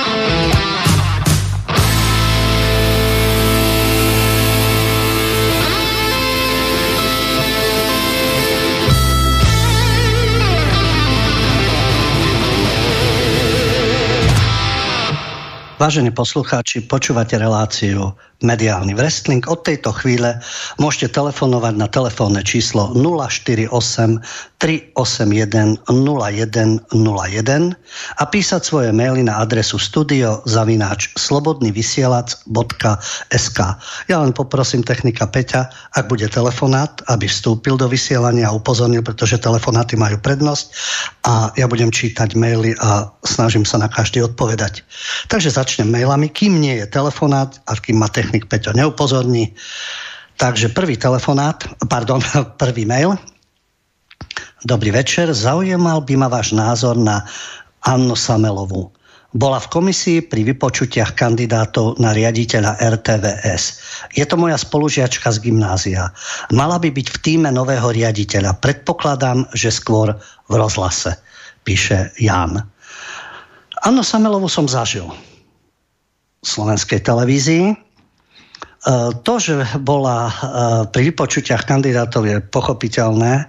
Aj to, že bude v tíme, pretože bola redaktorkou rádia Twist. Tak vidíte tú prepojenosť, Machaj, Twist, boj proti mečiarizmu, liberálne orientovaná, prednášala na katedre žurnalistiky, pozývala si ju do relácie Cifrová, Ostrihoňová, tak asi viete, odkiaľ vietor fúka, oficiálna novinárčina mainstreamov. Ja môžem oficiálne povedať, že ona ma tolerovala. Pracoval som v redakcii v zahranično-politickej radový redaktor. Prišla ešte s jednou kolegyňou. Boli tak nastavené samozrejme liberálne. Tá jej kolegyňa mi povedala, vlastne bola to určitá forma tolerancie, že ja Ameriku robiť nebudem. Hovorím, ja s tým nemám problém, rád by som vedel dôvod. Ona to tak s humorom predniesla, že ja som amerikanofilka. No fajn, podľa toho ja si myslím, že dôležité sú fakty. Tak som vysvetlil, že ja mám rád aj americké country, mám rád šport, americký futbal, mám rád staré americké westerny, ale to neznamená, že budem schvaľovať americkú zahraničnú politiku Fedu, činnosť Wall Streetu a geopolitické záujmy. Ostalo to na tej úrovni, jasne nemohol som 11. september, to bola jej zástupkyňa, Anna Samelová bola šéfka, čiže prostredníctvom nej riešila tieto veci. Takže bolo to v takej slušnej rovine, vieme, že máš iné názory a iné postoj, ale len ti určitý priestor vyčleníme, ale nedáme ti taký priestor ako ostatným. Navyše som sa s ňou aj rozprával, pretože už vtedy som bol činný aj v Alternatíve, ktorá v tých podmienkach existovala a ju len zaujímalo, že či je to za peniaze. Hovorím, no tak ťažko za peniaze, ako či to nie je konflikt záujmov, keď som o verejnoprávnej televízii. Hovorím, to sa netýka verejnoprávnej televízie, týka sa to zahraničných udalostí a je to moja spontánna činnosť. A ona to tolerovala. Takže v tomto môžem povedať, že bola slušná. Takto by som povedal. Iného názorového spektra, iného zamerania, ale slušná. Nebola likvidátorka, vyhodíme Huďa, zničíme a urobíme s ním nejaký poriadok. Takže tá tolerancia nebolo to ono, čo ja som si predstavoval v rámci verejnoprávnosti a tých možností, ktoré by boli vo verejnoprávnej televízii, ale bolo to také slušné tolerovanie. Pokiaľ išlo o tieto pracovné vzťahy. Pokiaľ ide o ňu samotnú, vidíte, v akom spolku to je. Machaj, Twist, silná zostava a tak ďalej. Takže vôbec sa nemožno čudovať, že bude v tom tíme nového riaditeľa. Vy ju poznáte ako spolužiačku, neviem z akej stránky. Ja nemôžem povedať a kritizovať ju, lebo hovorím, pristupovala ku mne slušne, na rozdiel od iných, ktorí boli vyslovene arogantní, likvidační, hľadajúci si akékoľvek zámienky, len preto, že ten príspevok nie je tak, ako by to napísali oni, alebo ako by to vnímali oni. Ale z pohľadu politického zamerania je to jasne ultraliberálny tábor, neoliberálny, prozápadný, tendenčný, v duchu Bruselu, Washingtonu a podobne. Tam asi nejaký odklon nenastane. Iba, že by došlo, ale nedošlo, pretože by si ju Machaj nevolal do svojho tímu a do silnej zostavy by nemala prístup. Tam si pekne zodpovedne vyberajú ľudí s rovnakými názormi. A čo produkuje silná zostava, tento spolok Ostrihoňová, Cifrová, Sajfa, niečo ako Hanzelová, Kovačič a podobne, je jednoznačná ideológia v duchu denníka N. Ďalší mail, pokiaľ nemáme žiaden telefonát. Takže ďalší mail.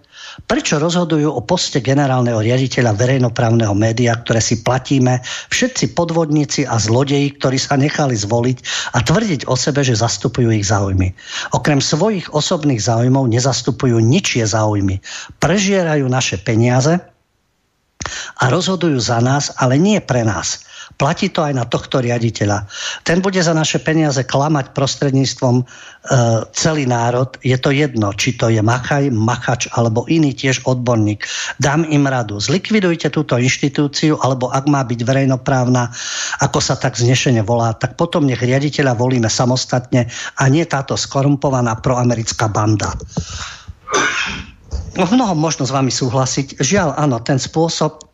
Oni sa teraz odvolávali na tú poradnú komisiu, ktorá teda mala zohľadniť. No tak poradná komisia môže povedať čokoľvek, ale predsa len rozhodujú politici. A parlamentná väčšina. Koho zvolili voliči? Kto tam tvorí parlamentnú väčšinu? Sú tam títo Oľano, Za ľudí, Sme rodina, Saska a tak ďalej. Takže na tomto princípe, keď to takto funguje, darmo odborníci niečo povedia. A navyše, keď sa pozriete, akí odborníci tam sedia, napríklad aj taká Sámelová, ja neviem, koho volila, a je to jej vec samozrejme, ale a neviem, koho volil Machaja Buza, ale viem si predstaviť, že kam ich to politicky tiahne. No tak tá odborná komisia, asi tiež sú to ľudia, ktorí vo voľbách niekoho volili. Nejdem mi do súkromia, ale myslím si, že to bolo od SDKU po Sasku až progresívcov. Asi v tomto tábore sa pohybovali. Asi, ja netvrdím, že je to tak. Takže čo asi mohli radiť však? Veď poradili. Veď oni poradili. Buzu a Machaja. Veď názorovo je to, hovoria o kvalite, o manažerských schopnostiach, ale veď áno, aj manažerské schopnosti, aj kvalita, keď si celý čas v tých médiách a pracuješ na rôznych postoch ako šéf spravodajstva, programový riaditeľ, robíš aj ekonomické projekty, tak máš prax. Ďalšia vec je zase otázka politického, či už presvedčenia, fanatizmu, alebo príklonu k určitým politickým silám, a to sa prejaví skôr či neskôr. Vedia to urobiť šikovne, no veď nie sú naivní. A takisto začal takto lavírovať Rezník. Myslel si, že si poistí tú svoju stoličku na ďalšie obdobie, ale to sa dalo čakať, že a nie len kvôli tomu, že tam bol Čarnogórsky, že Čugurian ako šéf spravodajstva zmeškal začiatok špeciálnej ruskej vojenskej operácie a konfliktu na Ukrajine a prídu hostia, ktorí im nevyhovujú, lebo príde tam napríklad Roman Michalko raz a podobne a už majú s tým obrovský problém, lebo prišiel niekto s iným názorom. Vidíte, Machaj už sa trasie, že či tam Blahu pustí alebo nie, alebo či tam niekoho pustí, či z SNS, alebo z Republiky, alebo koho si extrémisticky vyberie a podobne. Už s tým majú problém. Čo by nemal byť problém, pokiaľ ten človek zastupuje určitú časť verejnosti, má relevantné informácie, lebo to potom by nemohol do televízie púšťať. Ja viem, že to nemá lekársky potvrdené, ale taký Matovič, ako po určitých vyšetreniach by vzhľadom na svoje rozhodnutia, zodpovednosť a psychický stav asi by nemal chodiť do televízie, ale niekam inám, do Pinelovej nemocnice a podobne, a takých by tam bolo, takže tie kritériá môžu byť rôzne, ale ja tvrdím, že nech je v televízii aj Saifová Cifrová a nech je aj Hanzelová, ale nech sú aj iní redaktori, ktorí majú iný pohľad, inak komentujú udalosti, čerpajú z iných zdrojov, nielen otrocky zo CNN, New York Times, Washington Post, BBC, lebo nie sú to najspoľahlivejšie zdroje. O tom by to malo byť. Tak nečudujme sa potom, že sú volení riaditelia, akí sú volení, to o nich rozhoduje. Ten systém by mal byť nastavený inak. Takisto, pokiaľ ide o tých odborníkov. A tam by mal byť práve ten výber. Či je to z mediálnej sféry, kultúrnej, predsa len výber takých ľudí, ktorí neboli nejak politicky angažovaní, respektíve vo svojej činnosti evidentne nedávali najavo, akým záujmom slúžia. Čo sa dá ľahko zistiť už len z titulu toho, že na akej rozhlasovej stanici ste pracovali, aké boli vaše komentáre, aké boli vaše postoje. Viem, je ťažko určiť niekoho absolútne objektívneho, nestranického. Každý má nejaké subjektívne názory, ale malo by to byť vyvážené. Či už je to v redakcii, alebo pokiaľ je to vo vedení. No ale princíp parlamentu a parlamentnej väčšiny nepustí. V odbornej komisii tiež nie. Takže áno, ja chápem vaše rozhodčenie. Možno by to človeka tak netrápilo, keby neboli koncesionárske poplatky. Ako naštval by sa, zapne tú televíznu stanicu, pustí si ten verejnoprávny rozhlas a povie si hrozné. Nedá sa to počúvať, nebudem to počúvať, budem počúvať iné zdroje, ale nič ma to nestojí. Ja to nefinancujem. Takže ako, kto chce, nech si to financuje, kto chce, nech si to počúvať. Pluralita názorov. A ja si budem počúvať iné. Ja si budem počúvať Slobodný vysielač, alebo Infovojnu, alebo Kultúrblog, alebo budem si čítať rôzne iné zdroje, napríklad aj zahraničné. Ale keď to musím platiť, a nejde len o to, že vysielajú šport, alebo operu, alebo divadelné predstavenie, ale keď mi spravodajsky podsúvajú určité názory a snažia sa mi vnútiť predstavu o svete, no tak ja by som si nemal za to platiť potom. Alternatíva je platená dobrovoľne z tých ľudí, ktorí to chcú počúvať, respektíve chcú pozerať, ktorí prispievajú. Ale v tomto prípade sme koncesionársky vydieraní. Jeden z kandidátov bol Vlado Seman z košickej televízie, ja si ho pamätám ešte ako moderátora, konzervatívne založený, nie každému sa to musí páčiť, že je konzervatívne založený, ale on napríklad navrhoval, aby neboli koncesionárske poplatky. A áno, potom ďalej, ako ďalej s tým projektom, čo finančne, to sú zase ďalšie veci, ktoré treba rozoberať. Ale práve preto tá verejnoprávnosť, aj dnes som si ju zvolil za hlavnú tému, pretože my si to financujeme, my si to platíme, takisto ako si platíme políciu, takisto ako prispievame na zdravotníctvo, tak máme právo byť rozčúlení, ak veci nefungujú. A mali by fungovať. Takže to o riaditeľovi teraz, ďalšie mail, telefonáty zatiaľ žiadne. Ja by som veľmi privítal, ak by vznikla nejaká diskusná relácia v RTVS, kde by si diskutujúcich z rôznych politických strán vybrali samotní diváci. Mohlo by to prebehnúť formou napríklad internetového hlasovania alebo SMS hlasovaním. To by bola podľa mňa demokratická voľba, veď RTVS nepatrí žiadnej politickej strane ani riaditeľovi. Patrí, žiaľ. Patrí nám všetkým, áno, tak to má byť. Už podľa prvých vyjadrení tohto nového riaditeľa si teda bohužiaľ vôbec nemyslím, že sa zmení trend. Ale možno sa raz dočkáme, s pozdravom. To je presne to. Raz sa možno dočkáme. Marek Vašuť nedávno povedal, citoval síce Vericha, vec názoru, kto má aký na Vericha, ale tá myšlienka, že s ľudskou hlúposťou sa ťažko bojuje a ťažko sa nad ňou víťazí, ale ten boj nemožno vzdávať. Takže áno, teraz tu máme nového riaditeľa na 5 rokov. Tvrdí, že to v podstate, keď neporuší zákon, to má tak poistené, že keď príde aj nová garnitúra, tak ho nemôže odvolať a vlastne tú svoju pozíciu si môže obhajiť. On je dosť šikovný na to, aby to šikovne robil a zároveň presadzoval tú propagandu alebo tie svoje názory prostredníctvom tých ľudí, ktorým dôveruje od najvyšších postov až po radových redaktorov. Možno sa ten trend raz zmení. Ja si nemyslím, že možno, ale zmení sa. Neviem kedy. Tak ako hovorím na začiatku, nie som Sibila, ani Nostradamus, ani Baba Vanga, ale závisí to od všetkých nás.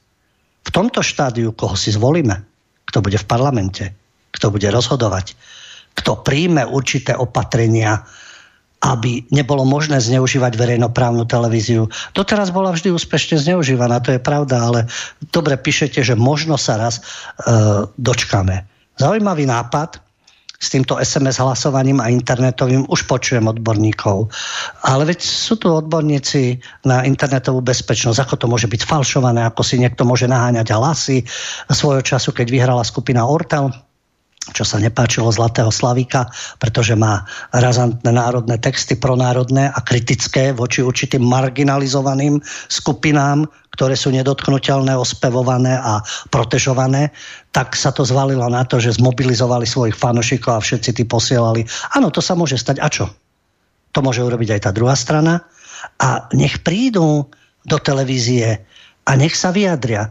Veď ten človek sa sám zdiskredituje, keď príde do toho verejného priestoru prvýkrát, druhýkrát a tára, dajme tomu, nezmysly alebo nemá argumenty, nevie si obhájiť svoju pozíciu a postoje. Veď on sa sám odpíše.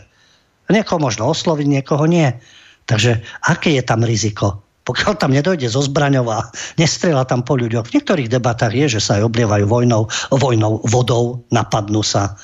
Bolo to, či to bolo v Grécku, alebo to bolo v Taliansku, alebo aj v Rusku počas televíznej diskusie, alebo na Ukrajine, prorusky, proukrajinsky a vedia sa aj fyzicky napadnúť a oblievať sa vodou, to je ešte to najmenej. No tak taký človek už na budúce nepríde. A taký človek už povedal niečo o svojej politickej kultúre. Tak prečo sa báť rôznych argumentov a diskusie a na tento štýl možno niekto povie, ale veď stále hovoríš to isté, ten návran a silná zostava, no ale stále sú tam.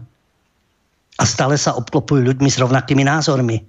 Takisto Ľubo Bajani, keď robí niečo o histórii, zase si pozve historikov, ktorí no tak trošku opatrne má nejaký iný názor, ale v podstate nevybočujú z toho rámca, z tých mantinelov.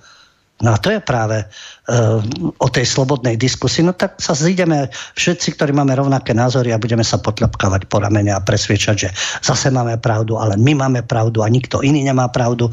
Je dobre, keď majú prístup aj diváci, už len svojimi otázkami. To bolo aj teraz v debate Mečiar-Klaus, ale aj tam sa to dá manipulovať a pamätáme sa pod lampou, tam tiež volali rôzni hrybovci a takisto dávali rôzne otázky a takisto to môže byť len na podporu tých moderátorov alebo relácie. Ale niečo je potrebné urobiť. A napríklad touto originálnou formou, ako píše Miro z Malaciek, týmto internetovým hlasovaním alebo SMS hlasovaním si vybrať, koho chcem vidieť v diskusii. A keď sa ten človek bude opakovať, pokiaľ má čo povedať, no tak nech sa aj opakuje. Pokiaľ nemá, sa vyčerpá a už ho na budúce nebudú chcieť vidieť. A okrem toho, že by sa takto ľudia rozhodovali, tam by mali sedieť kompetentní v tej televízii a uvažovať takto. A nie, ako sa vyjadril aj Machaj, on rozmýšľa, komu dá červenú kartu, alebo či dá čiastočne, dokonca takto sa vyjadril, čiastočne červenú. Čo to je čiastočne červená? Že keď ho môžem 3-krát pozvať, pozvem ho len raz. Alebo ako to budem kombinovať, podľa akých kritérií. Ale tam ani netreba kritéria, pretože sa obklopíte poslušnými. A tí už vedia, koho volať, koho nie. Ja som to zažil v televízii vlastne od vedúceho vydania, ktorý komunikoval s redaktormi, keď išli do terénu a išli niekoho osloviť. Už tam bolo jasné, že koho majú osloviť a koho nie. Alebo keď aj prišli s niekým, napríklad taký Stanek nemal šancu, dnes to bolo zase, pokiaľ ide o iných, ktorí nesmú byť oslovení. A keď ich aj osloví redaktor v nevedomosti alebo v dobrej snahe, tak mu ten vedúci vydania to zatrhne a povie, toho tam nedáš, toho vyhoď a choď osloviť niekoho iného, alebo tam nebude nikto. Takže takto sa to robí z pohľadu názorového, kto môže byť a kto nie.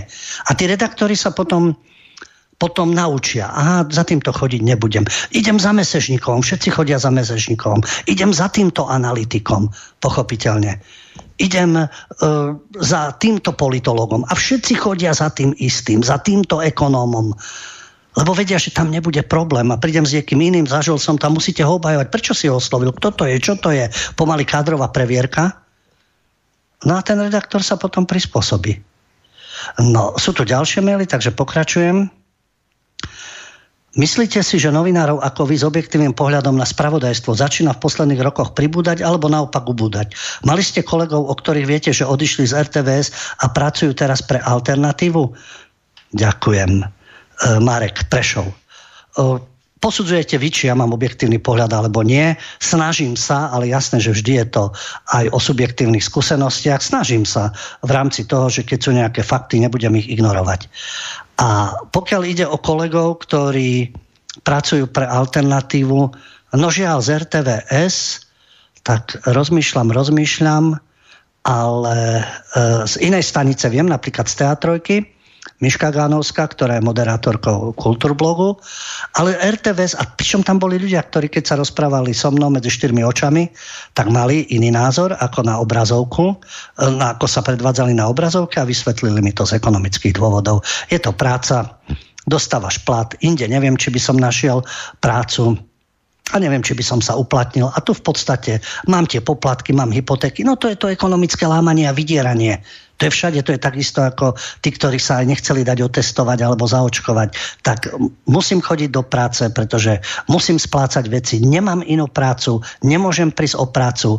Ja nehovorím, že je to zbabelstvo, ten kompromis. Nie každý môže pracovať doma online a vyhnúť sa tomu a rôznym tým nátlakom. Sú ľudia, ktorí odolajú, klobúk dolu pred nimi, ale niektorí s tým vnútorne nesúhlasia a musia sa prispôsobiť, lebo nejde o nich, obetujú rodinu, deti, ich ekonomicky a podobne. Takže ja to chápem, že je takéto vydieranie. Ale ten vzdor sa dá prejaviť inde. Alebo potom podporovať tých ľudí a nepridávať sa k tomu stádu, ktoré útočí na tých vzdorujúcich. Takže nie. Rozmýšľam, dobrú otázku ste mi dali v rámci RTVS do alternatívy.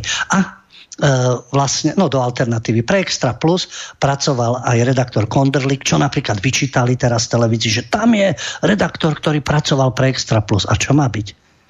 A keď niekto priliezol zo SME alebo z týchto liberálnych zdrojov a z Rádia Twist a podobne, to bolo v poriadku.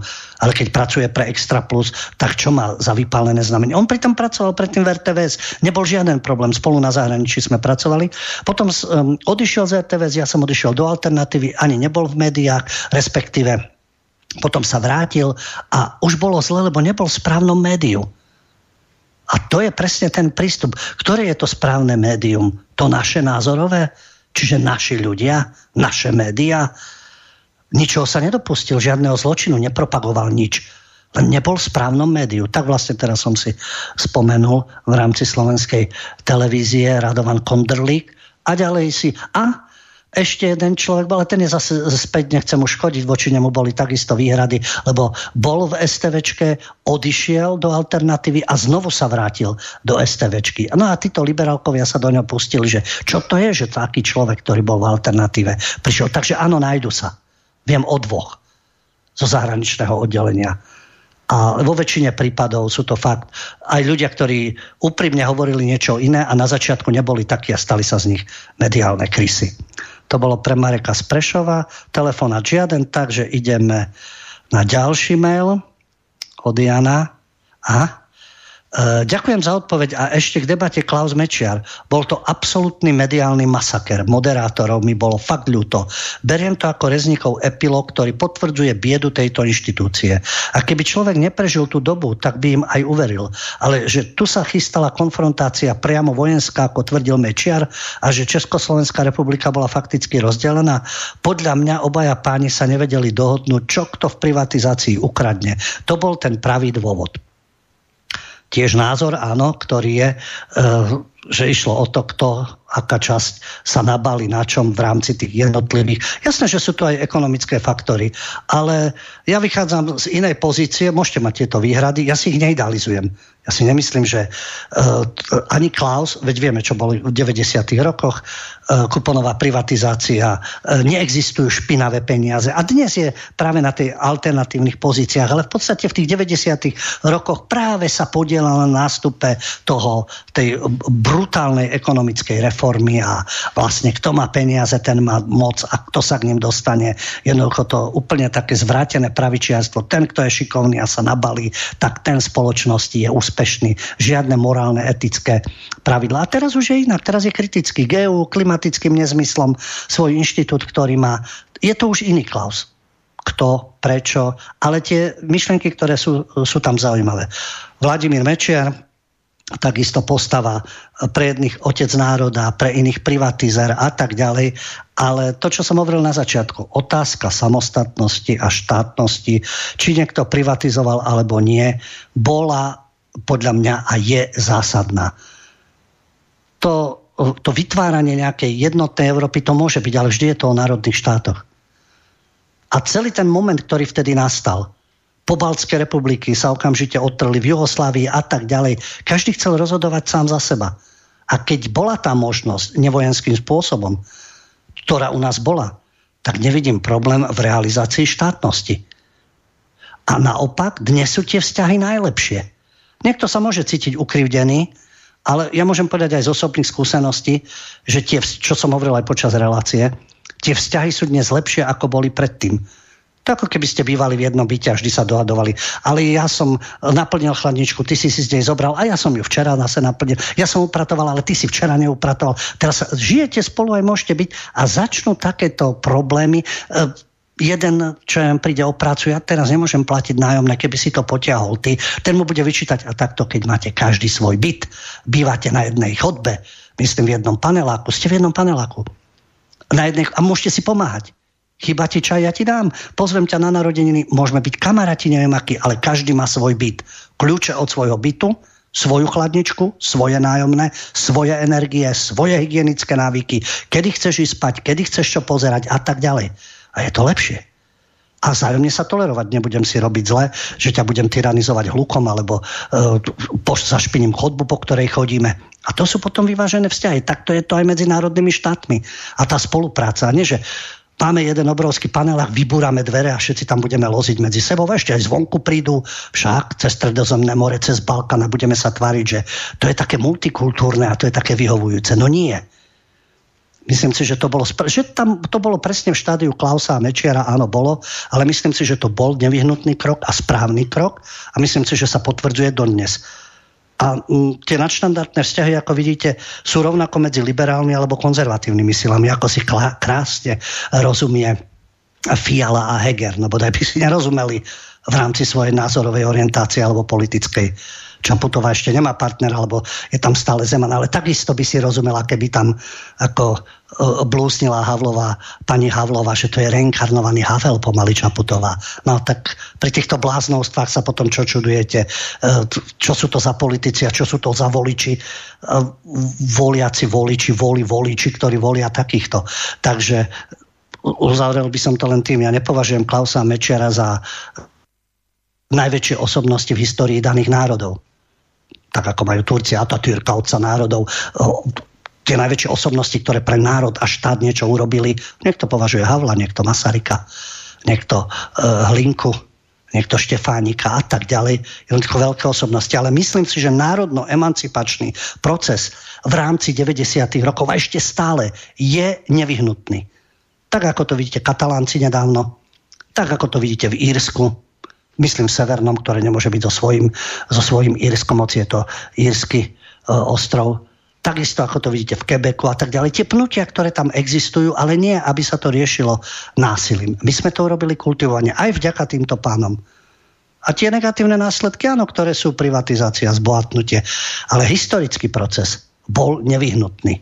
Potrebovali sme tú štátnosť a stále ju potrebujeme a vzhľadom na ten krátky čas, 30 rokov z hľadiska štátu, potrebujeme ešte stále zvládať tú situáciu, vládnuť si sami kvalitne a rozhodujúco. Nikto iný to za nás neurobí. Jedine, ak by nás pohltil. Tak ako už Poliaci poškolujú po Ukrajine. Ako by vytvorili nejaké súštáte. Nezmysel. Ale v rámci geopolitických hier sa hrajú aj tieto hry. Takže to by bolo všetko. Všetky maily sú zodpovedané. Telefonát nebol žiaden.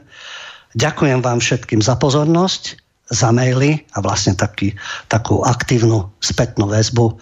Želám ešte príjemný večer, príjemnú dobrú noc a o 2 týždne sa dúfam znovu počujeme. Do počutia. Táto relácia vznikla za podpory dobrovoľných príspevkov našich poslucháčov. I ty sa k nim môžeš pridať. Viac informácií nájdeš na www.slobodnyvysielac.sk. Ďakujeme.